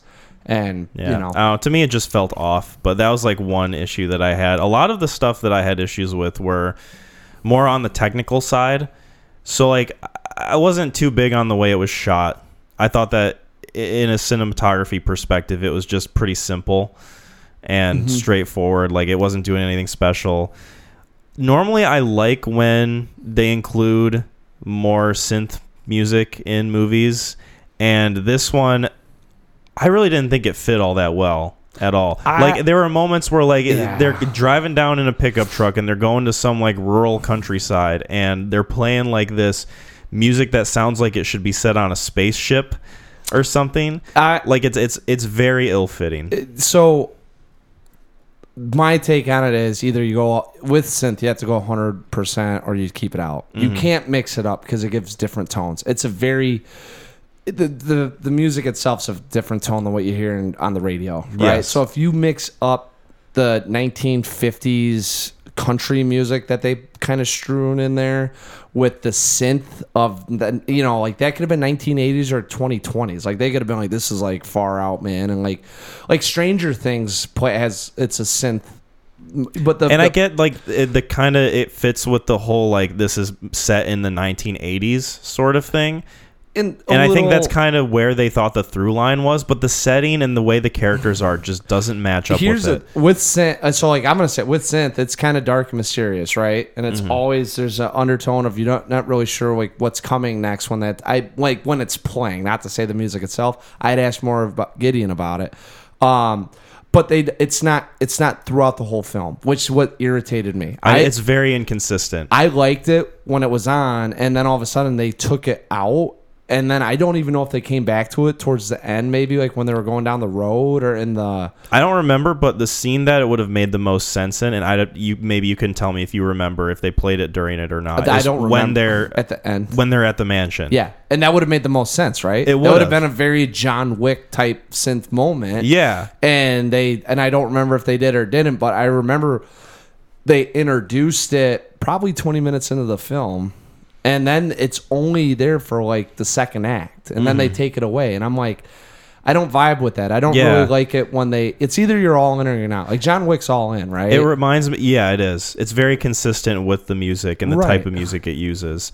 And I think that it, for the most part, especially in the fourth movie, it fits really well.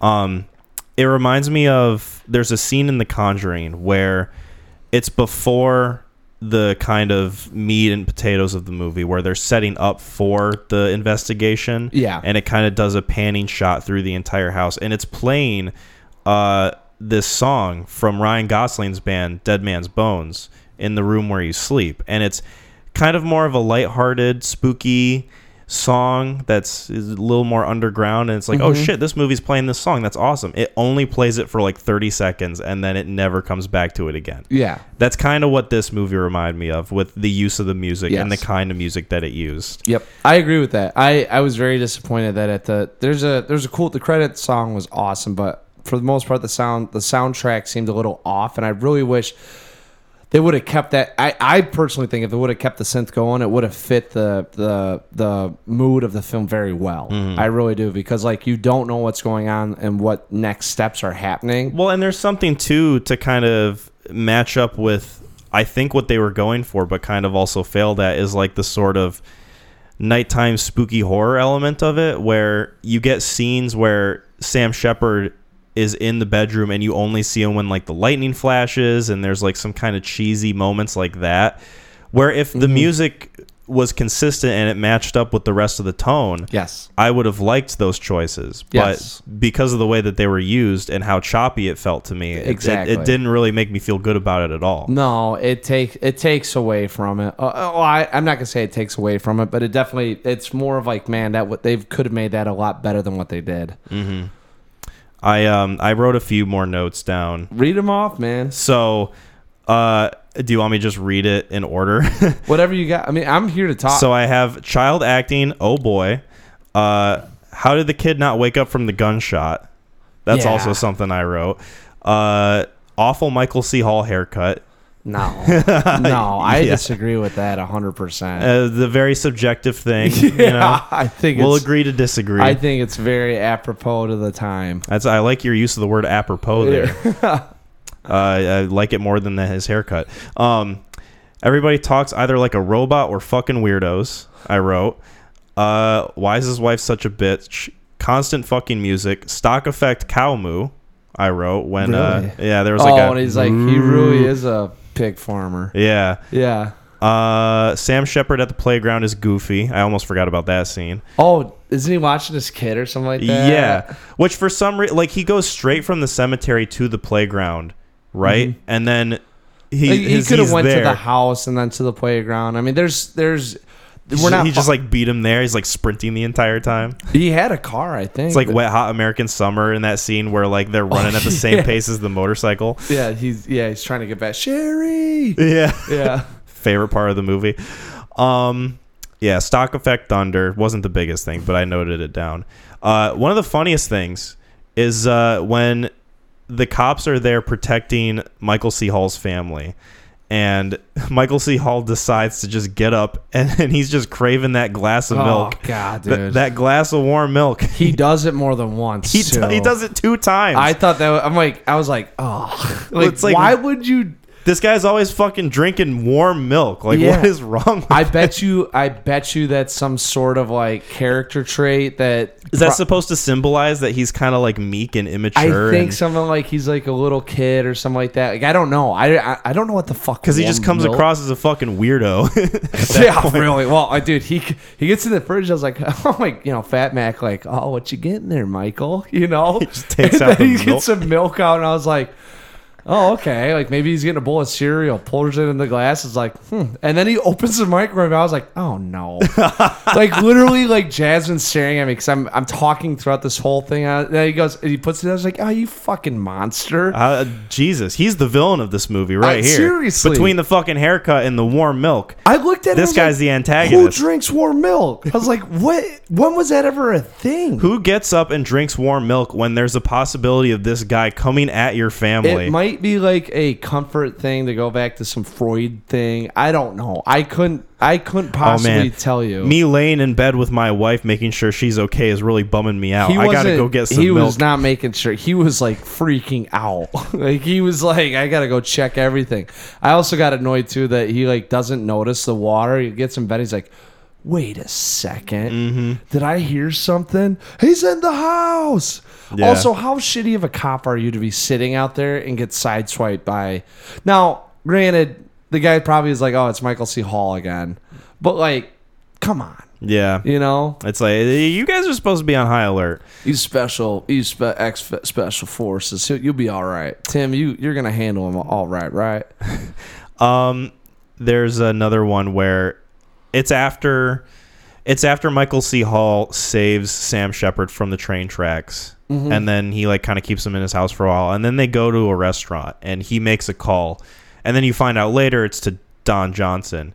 But then they cut to a scene where a kid's sitting in a booth and he's just chewing like so weird. It's like I don't know. That might be a Kyle thing. That's right a very there. nitpicky thing. Yeah, that's a very nitpicky. It's very, very nitpicky. I'm guessing but I wrote it in my notes. You're probably annoyed with the film at this point, to where you're now like starting to henpeck it. I am getting to the point where like, what is going on? Yes. What am I grasping towards here? Where is this leading? Yeah. And then it gets into the positives.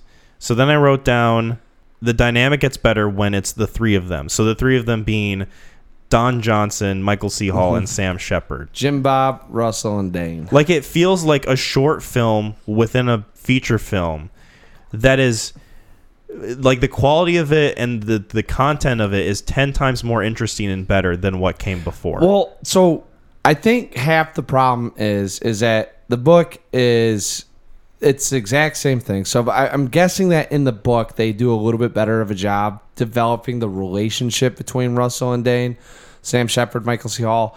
In this one, it's kind of just thrust onto us that they both are in this like, let's figure this out together. Yeah. Because like, you're supposed to believe that they're just not interested in hurting each other anymore. Well, you know, he does a good job and he says, listen, now the cops are up to something. You know, they told me this and you that. Like, we need to figure it out together.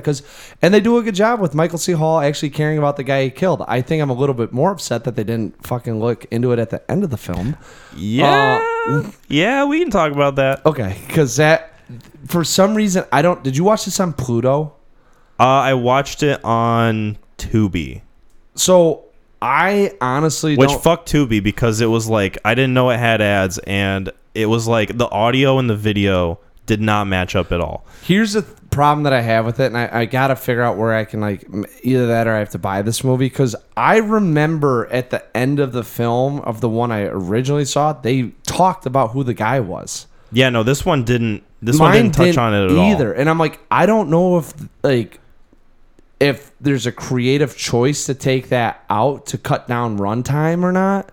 Because I remember, like, Michael C. Hall getting back, and they find out that this kid was, like, he was 19 and, you know, like, wrong place, wrong time. Like, I don't know. And my memory could be way off of it because I did watch this in 2014. So, but, like... I know the book touches on it because that's a big thing in the book, and they present it as a big thing in this movie. And then when you watch it and you don't find out who it was, it's like, Jesus Christ, that's a fucking hole in the film. Maybe I'll YouTube like the ending of this and see if maybe there was like a different ending. Because I really swear, like, I was like watching it, and he gets back and he's laying in bed, and they do the side angle thing, and I was like, oh yeah, like, you know, his world's kind of just getting flipped, and I was like, he's going back to normal, hopefully, and like, he, you know, and I remember there being another 5 minutes at that thing where he goes back to the grave and he's reading off, you know, or someone's like, yep, he was so-and-so. And when it ended, I was like, no, like, I don't know. If that is in the movie, I'll give it credit, but the version I watched, mine was the same way. Gone. I didn't watch it either. And that's what I'm saying. My memory could be off. But I feel like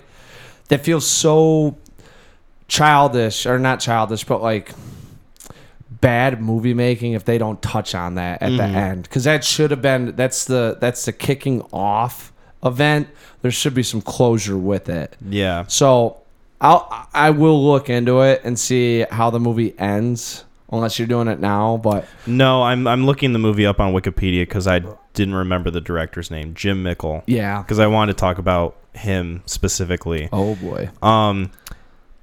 Like I said, the movie gets better as it goes along, but still, like the beginning of it and the way it's directed and how it's handled on a technical level, I wasn't a huge fan of.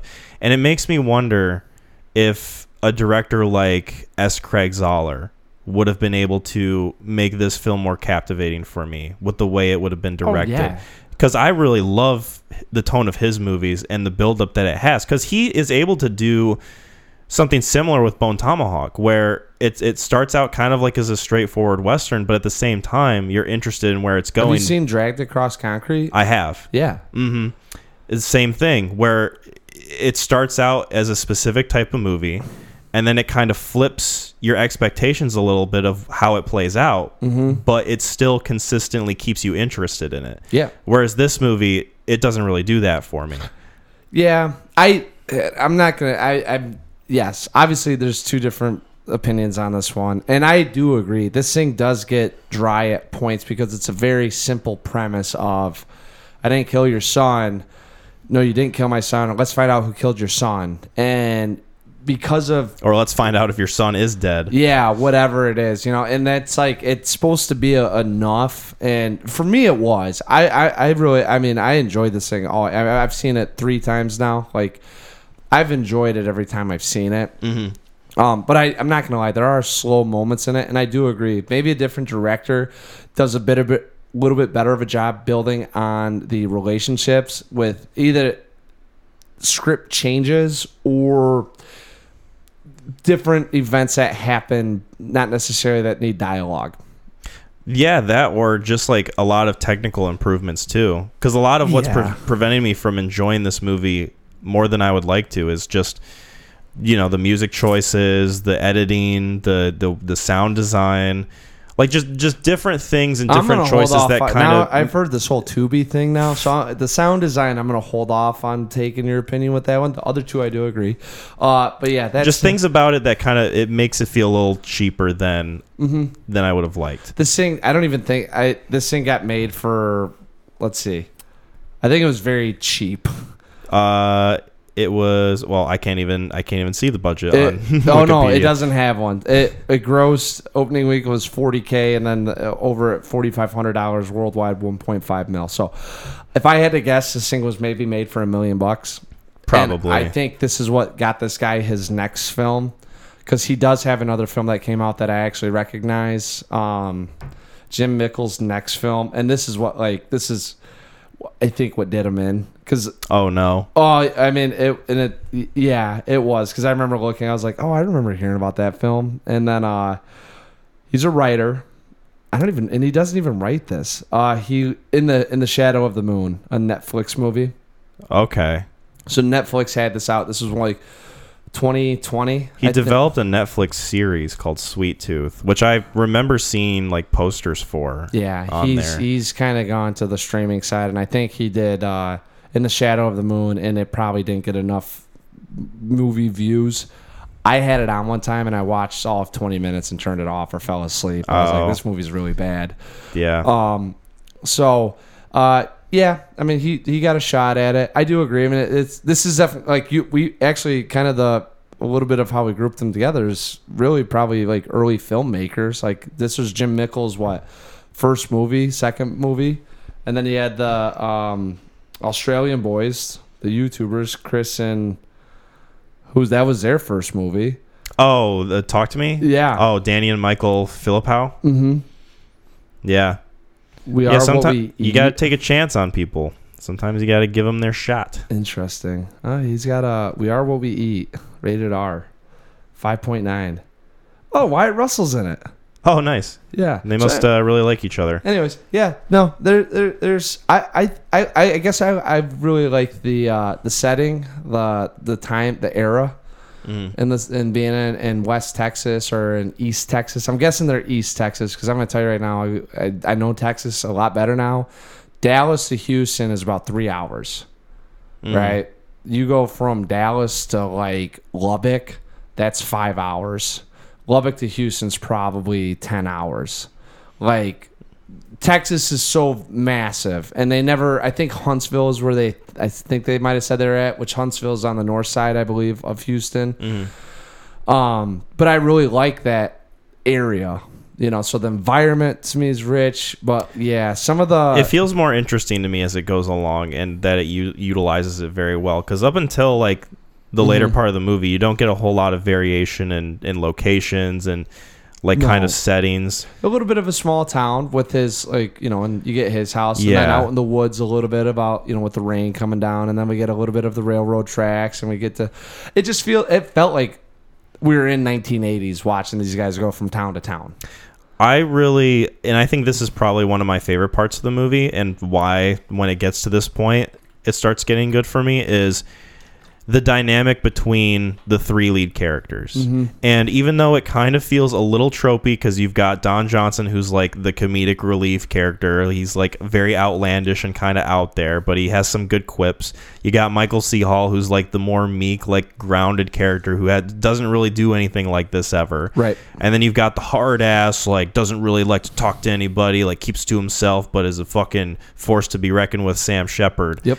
Like, it's a little tropey, but their acting and their chemistry is enough for me to get behind it. It felt like the Odd Bunch. It is the Odd Bunch, yes. And I really like that the movie goes that direction with it, into the seedy territory of Wyatt Russell's character. Yeah. And I like how that plays out. There's almost also like kind of a tragic element to it, because it's a father going to kill his son because he finds out that his son's a big piece of shit. Yeah. Making snuff films. Yeah. Yeah, so... So I've been talking about how much I like the later half of this, and I'm assuming you also really like it too. Was there anything that we haven't touched on yet that like you want to talk about in terms of like the later half of it? In the late, really the chemistry between them is good throughout. Like, you don't really get it until Don Johnson enters the scene, right? Which is right about when he makes a phone call at the diner, and then they meet. It's literally like halfway through the movie. Yeah, like he walks into the store and is like, "Hey, I got a picture. You think you could frame this?" He's playing music from his car, with the door open as he's inside the shop. Yeah, I didn't get that part. Like, I was like that. There are things that take me out of this film. That was one of them. Yeah, who does that? Like, I get it's 1980s, but like they wanted to show him as like this outlandish character. Like, who is this guy? Yeah, but what kind of guy would do this? You said he's like out there guy, and I'm like, he almost felt the most logical out of all three of them. Like they get to the house, and Sam Shepard's like about to get up, and he puts a gun to his head, and he's like, "Nah, I told you, we're getting a plan before this. We're doing this right." He goes, "Yeah, I agree with that, Jim. Now take that gun out of my ear." So like, Don Johnson's the one that kind of felt the most like trustworthy out of all of them. I guess when I say outlandish, I mean just like he has a persona around eccentric. Him, right? Yeah. I get that now. Yes, and that's like he goes in there and then he looks at the chick or whatever, and he makes some quip at her, and she like melts in his hands, and he just like winks and smiles, and then he goes back to talk. I'm like, dude, this dude's like fucking sick. Yeah, so he's eccentric. No, I don't really have much. I mean, this movie is a very, I think it's one of the ones that I always view it as that kind of got a little, not swept under the rug. I just think it's got there's a very interesting subject matter, very interesting scene that happens that probably sticks with people. And then the last 30 minutes of this film is like really fun to me. It's phenomenal. It is very fun, and I enjoy where it goes, and it just feels very pulpy too. Like I think that's where a lot of the effects shine, and a lot of the technical aspects work really well. Is like the blood splatters and like the way they handle the weight of the shooting scenes, and how kind of claustrophobic it is, and it's even like shot pretty decently okay too, like just from the perspectives of the characters walking through and kind of like sneaking through the mansion. Like it's literally like a fun house. Like you're going through and you don't know if you're gonna see a mirror or another person walk at you. It's like almost like a maze type of thing where you don't know what's gonna be around the corner, and you have no idea how many dudes are gonna be there. Don't know what's gonna happen. Like, that's where the movie gets me invested the most, and it sucks me in, and I'm like, God damn, why couldn't the rest of the movie be like this? I do agree. I think it's kind of hard. I really do think that there's two tones in this thing, and that's what to me makes it good, is that because if you had the same tone throughout, And that's kind of the goal of what they wanted to do with it. Because I was reading about the director and like the goal that he had in mind with this film of creating two different genres within the movie. Like he clearly wanted to do that, and that's something that he set up for, but I don't think it was executed very well. It's very like I think it's just that first half's just difficult because you got to do the cat and mouse, and you also have to set up like you have to believe that Russell wants to go meet his son, and that's kind of hard when he's trying to kill Michael C. Hall. You know what I'm saying? Like there's a lot of conflicting things that happen that really. He's trying to set up tension where, like, I think we talked about and Talk to Me, unneeded or unwarranted, you know, unnecessary. Yeah, like they just didn't need to. If he really wanted to meet his son, there could have been more tension with them having conversations. Like, imagine instead of him being in his house, sneak up trying to kill him. Because it's almost like Sam Shepard just becomes like a Jason Voorhees figure, where he's not even really a character; he's just a force to be reckoned with. And I think they were trying. That's unnecessary tension. Like, yeah, that's why I don't really think that was warranted, and that they didn't need to have that. Think about them going to a diner, and Michael C. Hall is like with his family, and he sits down with Michael C. Hall, and like he's like looking at him, and he's like, I know we're in a public place, you can't kill me, but like also my family's in danger, I want them out of here. And then he's like, give me a second. Hey, come here. You know, I want you to take Jordan home. I'll be there in a second. I'll give you a call when you can come pick me up. Okay. And then he comes back and he just sits down and goes, I didn't kill your son. And then, you know, Sam Shepard, well, I don't really, you know, I never really knew him.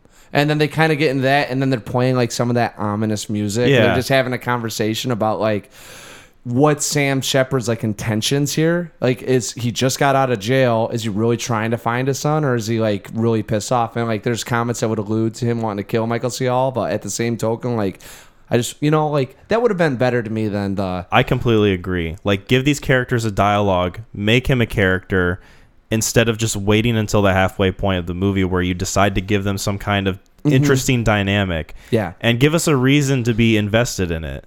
That would have got me. I would have been like, because they have a little bit of it, like the graveyard scene. I love. That's like the only thing you get up until. And that was like, tell me that was good, right? I loved it. I like he just walks up, like he's sitting there, and it's like, well, you know, Dane, what are you doing? And all of a sudden he goes, hey, I heard you're the guy that killed my son. You know, and then like, or whatever it is. Hey there, partner. Yeah, I heard you shot my boy. Well, however it goes, you know, and like there is tension there, and that is warranted. That is necessary. Like you're like, dude, he just came out, and you don't know the relationship he has with his boy. So that, for all we know, Freddie could have visited him every week in prison. Got to a point in his life where he's like, I need to get some money, and now Michael C. Hall kills him. You know, whether it, you know, in self-defense, however you want to view it. You know, the guy was on his property, but there's conflicting emotions going on, and you don't know. You know, and then kind of string it along. You know, or now have Michael C. Hall questioning the relationship with the dad and the son, and maybe Russell isn't a bad guy. So when he sees him out in the alley, it gives him a real reason to be like, I need to know more about Russell and what's going on. Because if I did kill his kid, you know, like we need to have a little bit of our own kind of closure here. Or if I didn't and it's not his kid, which he thinks it isn't, you know, I need to get him to see this because he'll want to find him now. So yeah, something to make me more interested in what was going on. The first half, I do agree. That first half really is slow. There's not a lot of dialogue, and a lot of the dialogue feels plastic. It's very plastic. And it feels like they're really just like trying to get the first 45 minutes out of the film out of the way to get to that. Get to Don Johnson walking into the framer shop. Because as soon as he enters the picture, it livens up. Yeah. You know. Was there anything else we wanted to touch on with Cold in July? Anything we didn't mention that you wanted to bring up? No, I don't think so. I think we touched on it. I mean, this is a very, very simple film. You know, it really, I mean, it's just, you know, it's about a dad wanting to find his son. Yeah. You know? And then it becomes a little bit more. It's a little weird. A little interesting. And I like where it went. What do you think of the video store scene? I was... I liked what it went for. I was a little annoyed that Michael C. Hall was standing there kind of staring at him as long as he was. It's Thank like, you. okay, Same could you here. not act a little more inconspicuous? Not only that, he was there to find the exits and side doors. And then he came just back and he staring. was like, they close at 11. Yeah. It's Like, that was it. it's like, okay, you didn't tell him how many exits or if there were cameras That's or what I was saying. whatever. Yeah. Like, you didn't properly survey the joint, but okay. I also like Wyatt Russell on that. I thought it was very ironic that the guy's like using bigotry language, derogatory, racial slurs. And then Wyatt goes, "Now, hey, Tim, I told you I don't like you using that language in here. Yeah. Now, please, with the paying customer, When, would like- you mind being polite? And if you're gonna work, like I was like, that is fucking funny after what you've just seen. After we watched him beat an underage immigrant girl to death Yeah. with a baseball bat. Well, we don't watch, so we hear it, just so everyone knows. I'm getting real descriptive. So I guess I can go into my rating first. Yeah, go ahead. Go ahead. I'm ready. You're bracing yourself? Yeah, This is a 6 out of 10. called it. That's I good. really like where it eventually got to, but I don't think the first half was investing enough for me to get behind it in terms of like a lot of the technical stuff that was going on, the editing, the music choices, the cinematography. It just wasn't reeling me in. Mm-hmm.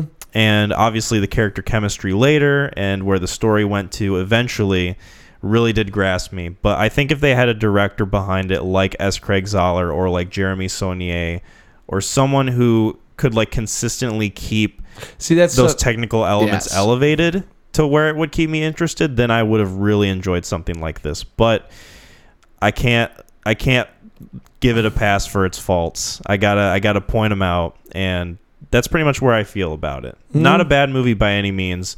It's got a lot of things good going for it, but at the same time, riddled with issues. Mm-hmm. So, This is a 10 out of 10 for me. damn, we're going to Mac 10. Dude, I love that the film is a little bit of a walk of life at the beginning. I do think it's cartoony in a sense at the beginning. Talk about the character developments a little bit, but like I get past some of that stuff just with kind of what you pick up on with some of the relationships happening without the dialogue going on and where Dane sits. I do agree to some extent with the director. Mikkel seems like he had a great idea. I don't want Zoller, now that I think about it, or Saulnier doing it because I like the two tones that happens. I would much rather have, though, that dark and ominous feeling at the beginning be written in a sense with the characters in mind. A little more fine-tuned. Yes, agreed. And I think those two guys, a little bit. I guess Zoller, Because you can see the pieces of it. You can see where he wanted it all to fit like a puzzle, but he just couldn't really put it together that that's well. why the book kind of makes me wonder how it is. Because like that first part is very cartoony and very novella-like, right? Like, I just turned out a 350-page story. Prison dad has a kid making snuff films that we got to figure out if he wants to kill him or not because he's never met him. Just write it up. And like you're like, also we're gonna sell it for $6 at every freaking Plums in town, right? Like remember going through that and you'd see those really cheap books. Yeah, that just someone would like just write millions of them. Like that's kind of how it feels. And like I'm like, it's a very rich story, and there is a lot of potential behind it. Now, I don't knock it on this. Obviously, I love the story, so whether or not it's done in some sort of cartoony way, the guy went for it. I guess because it's a little cartoony to me, the technical faults at the beginning I don't find too hard of a time with because it fits into that kind of what we're getting. If this is the guy is a Jason figure, we're gonna have the really weird lightning flashes, and it just fits into a little bit of what you kind of think about that film. But starkly contrasted against the second half, that's when you're like, fuck, they missed it. Because that second half is really well done. And it's still Mikkel. Oh, you'd assume Mikkel that did it. He brings in some guy, doesn't give him credit. Yeah. He's like, you're going to give me my next fucking film. Yeah. Some ghost director. He's just watching the first half. Like, I fucked this up. So yeah, 10 out of 10. And I think this is a film that there are some dark moments in it that it really elevates the stakes. And I think I agree. Yeah, in a sense that it's well needed, but you also wonder if that was kind of the direction, the vision of the director, that he kept it that slow, because when you get to that point, it is like you're going up shivering timbers, and you're like, this is taking forever, and all of a sudden you look over and you're 300 feet in the air, and you're like, oh fuck, we got to go down. I love the Michigan's Adventure analogies that we keep coming Everyone back to. that listens, if you are out of state, please, I beg you, for our ads and money, to look up Michigan Adventures. We'll sell out. Yeah.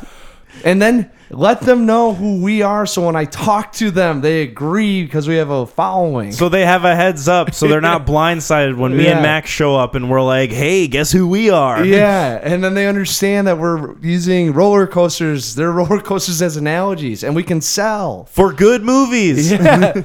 Well, I think this is a good film. I mean, 6 out of 10. You gave it a makes 10 out of 10. Dude, I'm telling you, I really just like the story behind it, and I agree. If anything, I'd probably bump it down to a 9. I'm going to leave it at a 10 because I had it ranked at a 10.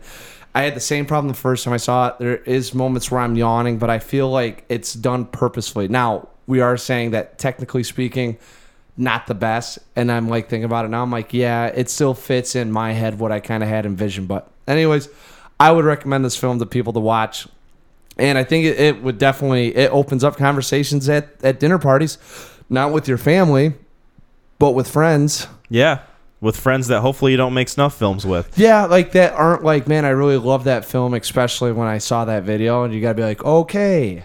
What Like, what kind of theme park would the snuff films be? Would that be Action Park? no, that does carnies that don't go through that Old fashioned days? No, yeah, carnival rides that avoid the health and OSHA. Yeah. You know, you're like, when was the last time Health this thing and was, safety. yeah, inspected, and they're like, yeah, I don't think this it's bolt's good. supposed to be rusted this much on Yeah. the zipper here. Like when they're going through, and you can just see them kind of like, it's like, if any more weight gets on that, is that tipping Yeah. over? You It's know? like, oh, why are all the patrons from this ride coming off with headaches afterwards? It's Yeah. like, they just ate too much. I don't know if that's the case, man. So yeah, cool. That was our conversation on Cold in July. Speaking of July, July is a month, and every so often, 2 times in the month, we release a podcast episode. And for those podcast episodes, I put out an engagement thing for the audience. Sometimes it's a question for the audience, and that's what we have. Nice pivot. Seamless. Yes, that was really well done. Thank you. Yeah. Thank you. We're not going to use that clip when we talk to Michigan Adventures. No. No, we are excluding that. Only the best. Only the best. Only the best, which is our And Kill Michigan Bill Adventures episode. is only the best if you check them out Monday through Friday. Exactly. A seasonal park. Do not expect to get there in the wintertime. All right. So, our question for the audience was, what's a movie or movies you refuse to watch and why? Ooh. And we got some answers. We did. And there's some that I'm surprised were excluded, but we can talk about those. Okay. The first one comes from Kaylin, who says, Sausage Party. Don't really have to go into details why. You know why. Sausage Party. Mm-hmm. The Seth Rogen movie? Yeah, the like animated anthropomorphic food. Yeah, that Where, is like, the whole- existential crisis. The whole gist of it is that Not like existentialism or they're tired of dying because the humans Never keep seen it. eating them. Yeah. I haven't seen it either. Like anthropomorphic. obviously food. it's a good answer if if we haven't seen it. Would that be one you refuse to watch though? No, I'd watch it. I a lot of times what happens is I don't go see movies in the theaters, which Yeah. is kind of odd. I do like them like when they come out. So Unless I make you watch it in the theater. true. I can't think of the last, like, Nope, I think it was the last time I was like, I really want to go see this in theaters. There are times that movies grab my attention. Like Oppenheimer, I was going to see regardless. Yeah. Barbie was one that I'm very happy that you said go check out, but I would have waited on that one. The problem that happens, though, sometimes is that when you wait that long, things come out. You hear people talk about it, and sometimes, there's a little bit of controversy that gets stirred, and if it doesn't grab your attention, it kind of turns you off from watching the film because it's like, I don't need to be a part of Yeah. that debate. And I also heard it's not that funny. So And that's the thing that I was going to bring up too, is that if you know what type of movie it's going to be and you know it's not going to be your thing that you'll enjoy, yeah. then why would you even put yourself through it unless you had like some obligation to, or like maybe you're with your friends and they're all like, hey, let's go watch Sausage Party and not do anything else. And you're like, all right, well, I guess I'll go join you guys. Maybe they pay for your ticket. If they're nice friends and good friends and they love you and care about you, I don't know. Yeah. Maybe they're not, but maybe they make you pay for theirs. maybe, yeah, maybe they make you buy all theirs because they're watching Sausage Party. Because they're your friends and Because they like to hang out with you. And you want to keep being their friends, so you got to buy their tickets. Yeah. And their drinks and beverages. Yeah. And you forget to use your membership card so you Yeah. don't get the VIP points. And you got to drive them in your car. Yeah. So that everything goes smoothly. And then you talk about them paying for gas, and they say they don't believe in the capitalist system, so they're not going to pay for gas when they could ride their bikes. Exactly. I don't think I have any friends. But no, I can definitely see if you're like tired of that sort of juvenile slapstick comedy that's rated R and it's like the same stuff over and over again. I think they're going for like I think they're going for a heavy subject matter, and they're trying to do it in a very funny Seth Rogen way. And when someone comes up and says that comedy isn't that comedic, you're like, don't need to see it then. Yeah. Like, it's a one-trick pony, and if that fucking pony doesn't do the trick, I'm not wasting money. Yeah. You know? My thoughts exactly. Our next one comes from Joanne. Very different type of answer, but Okay. interesting. Dune, the first one, 1982. Any movie that gives you a definition sheet when you buy a ticket, please, how are you supposed to read that in a dark theater? That I completely understand. That is funny. Yeah. Because my dad, I don't know if he has it or if he gave it to me. I'll have to find out. But he has still the original definition sheet that he got when he first went to see that movie in Aronofsky, 1982. right? David Lynch. Lynch. Yeah. That's right. Which is funny because that's the only David Lynch movie I've seen. Out of What? out of all of them, I know. Jesus, Kyle. It's such a funny fact that I like to you tell call people. yourself a Michigan adventure snob? We're going through this again, huh? Listen, just because I like to ride Funnel Fear over and over again doesn't mean I need to go on the zigzag, all right? Is that Funny Games compared to Cold in July? We haven't laid out a definition sheet yet for all right. Michigan's Adventure, but I'll tell you what, if you get a definition sheet when you go see Dune, the original one, might not be the best thing. He's fucking back. I'm back. That was an actual seamless Yeah, that transition was there. actual. Yeah. Yeah, that's the clip that we send to them Yes. so that we can get sponsored. That was... Wow. That was fucking chaotic. For those who want to know what happened, Mac in a frenzy took his headphones off and his glasses fell off his face. No, that was me signaling that we're turning this thing off and we're going to Michigan Adventures right now. Oh. To give them Oh, give 'em the audio feed. Yeah, absolutely. Yeah. So you've got this thing. Why isn't it framed? Could you get it from him? And we could I don't put know it if in I a- have it myself or if my dad has Well, it. that's but what I'm saying. Like, it's a family heirloom at this point. I know. Could you get that from him and put it in a movie frame or a poster frame? I don't know if it's big enough. It could be like one of those small things, or it might. You know what? It might just be like an 8-inch by like 11.5 standard piece of paper. That fits into frames. So that I could find a frame for that. I'm telling you that would be a nice little. That is trinket. a fucking yeah. That could go in the podcast room. We're here. It could go next to the two houses from the weird Florence Pugh movie. Don't worry, darling. Yeah. Oh, I don't want to think about that movie when I look at that picture. I really No, like that take picture. it out. Erase it. I didn't say it. All right. That was just a bad joke, Kyle. I'm gonna cut that. Just a really bad joke. Cut that. That's not going to Michigan's Adventure. And cut it out. We'll do it in post. We'll take it out of the pod. So Do when it in people post. listen, they don't need to hear that one. Yeah, I'll tell my editor about it, which is me. Yeah. So yeah, Dune. Was there anything else we wanted to talk about with that Haven't choice? seen it. No, that's a great one. That's a really fun. That is a good one. So wait, hold on. Can you read off the question again? So the question was, what's a movie or movies you refuse to watch, Like- and why? Like, so you say like again, right? Or are you saying It could be again. It or could be just like never ever. So your mom hasn't seen Dune. I think she did, but my dad dragged her to see it, and she Got just it. didn't like it at all. So now Yes. she just never wants to watch it again. Got it. Okay. Yeah. That's what I was trying to like figure out. I was like, all right, have we seen these movies or haven't we? Because it sounded like ones that you just like, I'm not gonna. Definition sheet aside, it's just a shitty movie. Okay. I'll just throw that out Agreed. there. Yeah. All right. You know what? You're right. Yeah. Our next answer comes from Levi. Oh, let's go. Special guest Levi, who we had on the show. Yes. Marley and Me. And he has more that he says in this comment, but I don't want to say anymore because, it could potential give away what happens in the film. Oh, yeah. So, but I understand his answer Sure. because a subject matter like that, Yes. when you're very emotional about it and you're invested and you like those things, Yes. it's like we're beating around the bush, but anybody who like knows about Marley and Me can Yeah. probably piece together what I'm talking about. Well, you don't have to piece it together because these are films where we're saying don't watch or refuse to watch again. True. Oh, man. Or maybe you should watch it just so you can feel that. Because sometimes Feel movies... to not watch it again. Well, no, like sometimes movies give you a type of feeling that, it might not be a pleasant feeling. Like, oh, being Like scared's not Watching pleasant. a snuff film. I don't know about that. I don't know about that carnival ride. In movies. Okay. Nice save.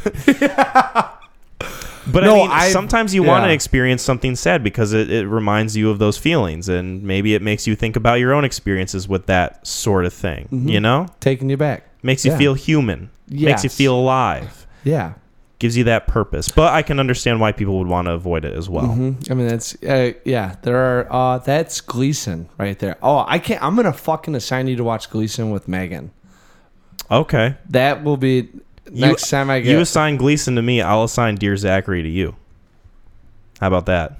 That'd be interesting. That would be interesting And because would I've be- seen Dear Zachary, and And I've seen Gleason. yeah, we'll see which one destroys the other the Yeah, most. I don't know. The other problem too is like then you find out like if like we come back and like I was laughing the whole time. I'm like, hey, Hey, what the fuck is yeah, wrong with you? like okay. I thought we were talking about being human. Hey, this is my last episode of the podcast. I'm not. No, but you could do the same with me. I watched Dear Zachary, and for some reason I'm like, yeah, I agreed with that person, and like it kind of made sense to me. And you're like, oh, okay. Yeah, What'd you're- you say about snuff films? You're like, for some reason, it was arousing. I'm like, all right, oh, okay. I'm turning the podcast off. yeah. Hey, Mac, we'll meet again at Michigan Adventures. Yeah, where I will drown you. Yeah. Speaking about putting out bad dogs. Yeah. We got one more answer, Okay. but the person who gave the answer is here. And I figured, Oh, you're gonna why not just have them jump in to give their answer instead of having me read it for know them? that answer? Are getting? Oh, they have it dressed? ready. Oh, they're ready. They're ready. All right. Yeah, do it. So, we have, this just in, my girlfriend, Megan. Hello. So, we were talking about films that you absolutely refuse to watch, and you gave an answer. Oh my God. And do you know what it is? Do you have a Yeah, I feeling? know what it is. I can't believe he's putting you through this again. I know. He loves to torment me. Yeah. I don't know about that. It I is just funny love too to have a dialogue. that the tone of this film, the element is being portrayed right now. I know. It's torture. No, maybe not though. She might want to be on here too. I'm saying do feel very honored. relive the film. Yeah. So, do we want to mention what movie this is? Yes. So the movie that I refuse to watch is Funny Games. Why? Well, it is a miserable movie. It really makes me just feel totally awful. From the very first scene, I think Jasmine kind of had similar feelings with God, the eggs. I think I don't know if it's the same for men watching the movie, but for women, when you see that, you're immediately like, no, this is wrong. No one would that's react in all this way. Like, uncomfortable. Tim Roth gets his leg chopped off or something. I mean, that's yeah. It Potential light spoilers for Funny Games. Sorry. No, it's okay. what do you mean? Like that's yeah. You're not gonna. Anyways, Yeah, this is a movie that so the first time I watched it with Megan, and we had completely different perspectives on it and opinions on how we felt about it. She had a giant frowny face and you had a giant smiley face. That is did. exactly right. Yeah, if that was if it was an emoji and a text message, I think that would sum it up. Yeah.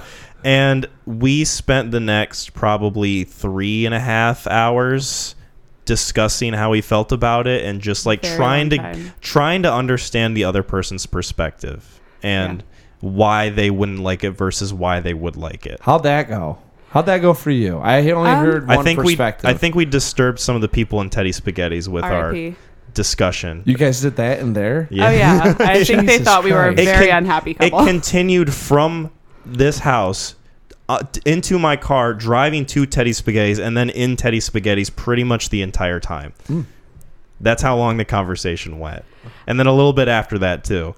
And I think we see the same things in it. He just loves those things, and I hate those things. What it does for the So- director does to the audience. Yeah. Right. And exactly like invoking those reactions versus invoking those reactions. So the movie is a very subversive, almost kind of satirical take on the horror thriller genre, and it does things that it wouldn't normally do if it was just a straightforward horror thriller film. Like, it involves the audience in some way. I don't know if it's satirical. It makes you feel. It kind of is, and especially when you read about the director and his goals with the movie, because he specifically made the Austrian version with audiences in America in mind. Yeah, because he was tired about. He wanted to kind of put a mirror up and say, like, this is the kind of movie you want to watch. Well, I will show you how the situation would actually make you feel, and it makes you feel horrible and it makes you feel like shit, but it presents it in a way that's still very well done and still really well made within its own genre. And I think it's one of those movies where it's kind of like Hot Fuzz for me, where it takes that premise and it takes that type of genre and it sort of pokes fun at it in a way, but it also does it really well. Like how Hot Fuzz does with the buddy cop sort of movie, this movie does with the horror thriller genre. That's my perspective. Yeah, of I was it about anyway. to say I got a different one on it. I don't necessarily hate it, but I don't necessarily love it. So You're kind of in the middle.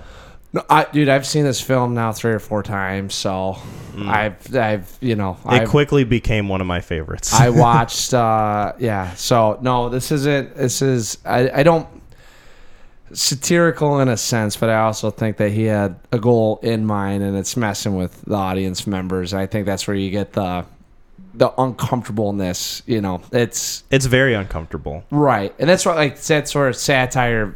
To me, satire kind of muddles its way in with parody. And this.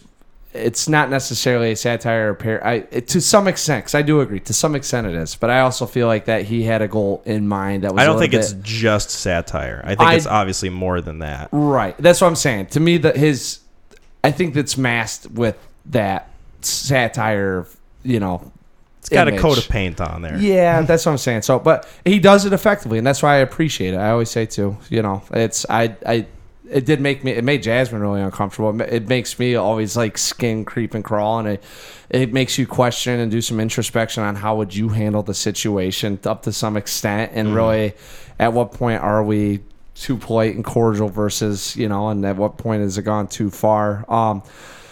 Versus it's still a really well made movie, so you have to give it its respect, at least for me, and that's where once again, it is a movie, and he's not all the time directors go out and hit the goal in mind. Yeah, Michael Haneke. Yeah, I think he hit the goal with this one. So, you gotta like it. Yeah.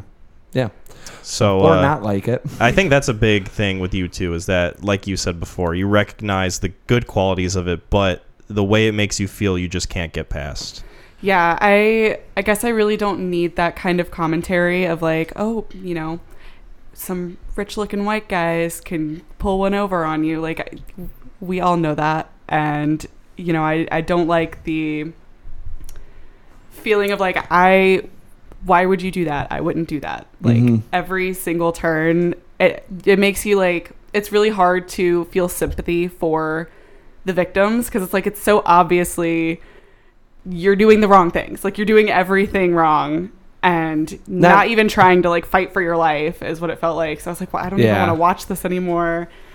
I don't know if I'd say like doing it wrong. I think there's definitely, I think the problem that you have with it is that there are moments when you realize that it's a bigger problem than what's being presented. Right. And you're sitting there thinking, because you can see where it's going, but like in the same lens, like, and obviously I don't live in the hoity-toity boathouse or anything like that, but like if you had someone stop by, you know, and they were trying to be cordial and polite about things and you've invited them into your home, like at what point do you recognize and say, I need to get them out? And at what point do you, I will take violent action to get you out, you know? Like that's always a problem. That's why it made me uncomfortable because like at some point you really got to step up and have some courage and like it's kind of tough to just have that right on the scene and be like, this isn't a good thing going on. Yeah. You know? And I mean, some context on me too. I'm a big fan of true crime. So like that's something that's kind of primed in my mind where it's like, no, like why are you doing these things? And another podcast that I'm a big fan of is My Favorite Murder.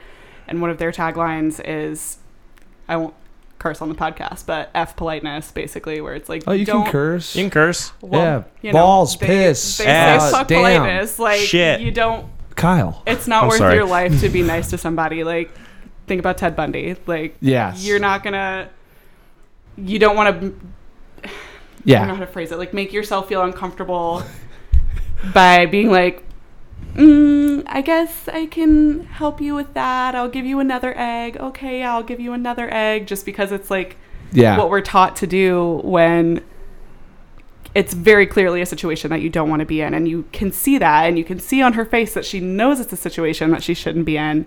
But she's still doing it anyway. For what? Yep. Yeah.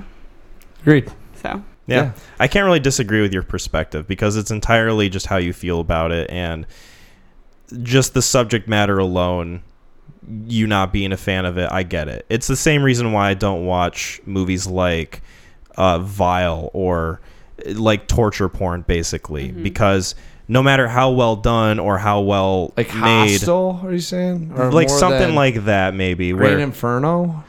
I haven't seen those movies. Like, obviously, they're not my thing. It's okay, you don't need to. But it's the same reason that I wouldn't see those, even if they're like well made, and even if the intent is there. I would not be interested in watching those movies because it just I don't like how they make me feel, and I absolutely get where you're coming from with your perspective on it. Like I get it. Yeah. Now when you do a podcast, have him come on and talk about forcing him to watch Green Inferno, and talk about why he didn't like it and how it made him feel. I have a feeling that she'll have similar feelings with me about movies like that. I mean, I have no idea what this movie is, so I can't really provide any context. Eli Roth. It's loosely based on Rockefeller's kid that went to Rockefeller. What's his first name? The oil tycoon. Is it JD? JD Rockefeller, maybe. Maybe. His great grandson inherited a bunch of money, so he was going to different colonies, you know, in South America, I want to say, or maybe on islands, just ones that in terms of not anthropology. Anyways, to see their culture and see how they operate, the communication, their whole society. Yeah, that's anthropology. Anthropology, right? Yeah. And he went to one island and never came back, so it's assumed that he was killed and eaten. So Eli Roth loosely based a movie on that event, and it is Eli Roth having 4 or 5 like missionaries or anthropologists go to a cannibalistic society and pissing him off. So imagine how I watched that one. Yeah. Big yikes. Also not my cup of tea, so Oh, does Siri want to join the podcast? I think so. My watch likes to go off hop all the on time. here. Yeah. Like, who cares? Hey, we'll get more Siri. people in there. Why Siri, not? what ones you never want to watch again? Yeah. Yeah. Funny games. No. Never. I shut the podcast off right there. You guys have talked about it so much and how much she doesn't like it. Siri remembers it. I know it's like a meme in our relationship at this point. He loves to play the stupid song that they play all At the the time. very Like beginning? anytime it's like, hey, you want to put some music on? He has to put that one on first. The Screamo and try one? to jump scare me. It's a funny one. Yeah. I like putting it on, and not too often to where like it becomes like super Yeah. obvious, but It's like a fine wine. I gotta like, sprinkle it in. I'm gonna bring out the 71 Bordeaux. Not every time. Every once in a while, we gotta just get it out, right? I gotta do it after not talking about funny games for a while. Yes. And then she'll forget about it, have that ease of mind, and then I just introduce Boom. it back. Yeah. I do. I really forget. I like actively try to remove several scenes of the movie from my brain. So there's only a few. He asked me if I wanted to talk about it on the podcast today, and I was like, I don't know, man. I like never actually think about it anymore. I try to scrub it from my brain. Scrubbed. But like that first scene with the eggs is something that I will always. I think even in that very beginning scene when they were just pulling past their friend's house where the guys were, Yep. I was like, something's off. I don't like this right off the bat.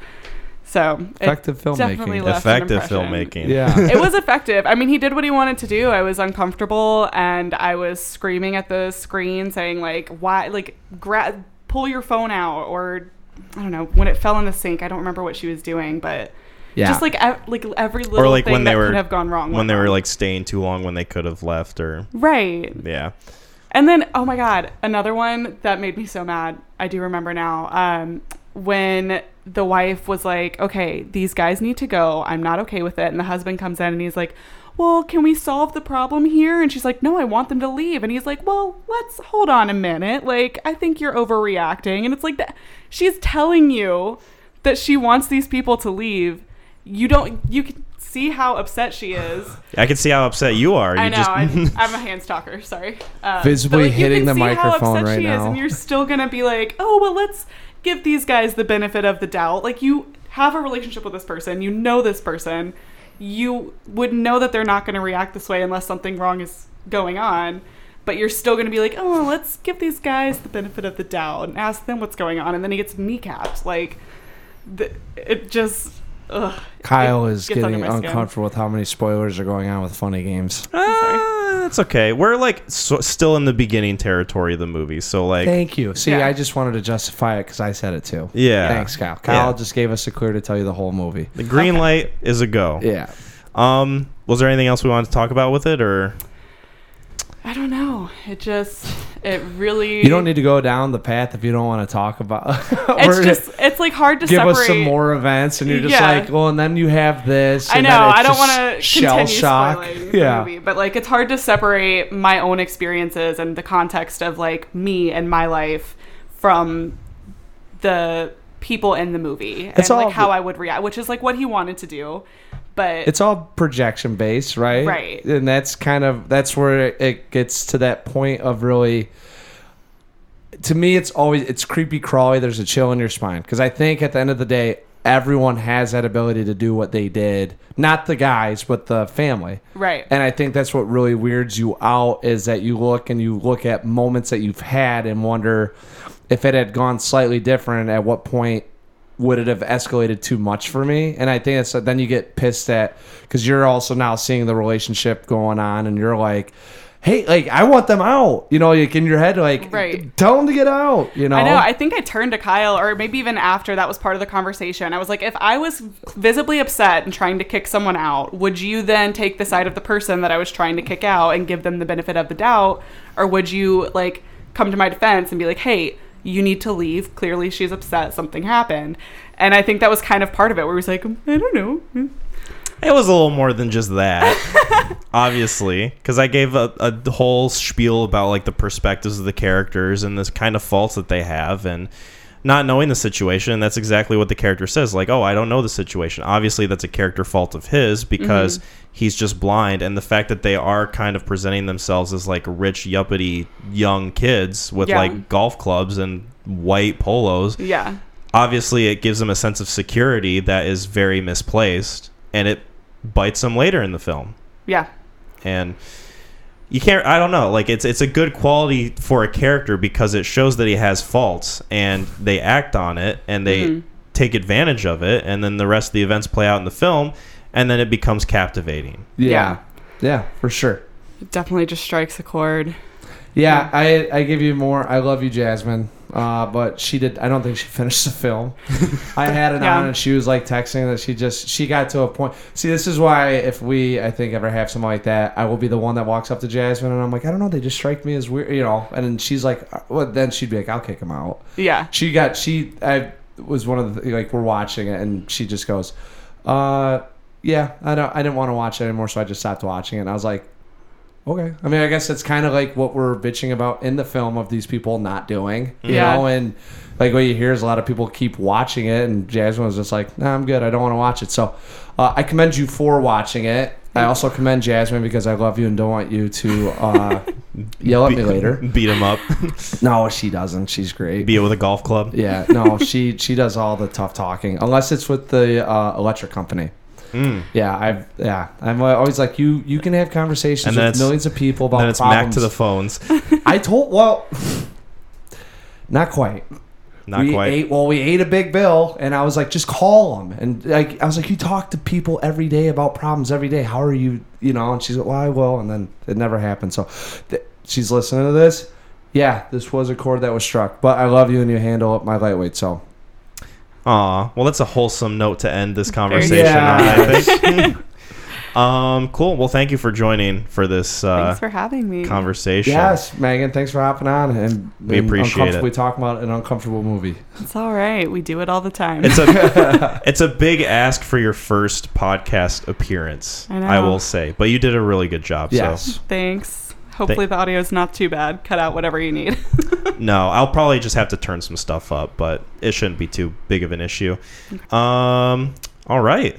One more bit of business. Yes. I get to make a recommendation. Do it. And this is one that I've had on my recommendation list for a while. It's the second one out of like 30-something movies that I have written down. Oh, boy. Let me just look up some information about this. Green Inferno.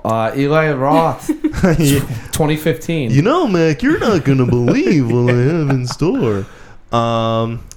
Okay, so this is a 2006 film. Kind of a little bit within the topic because... Funny Games 2.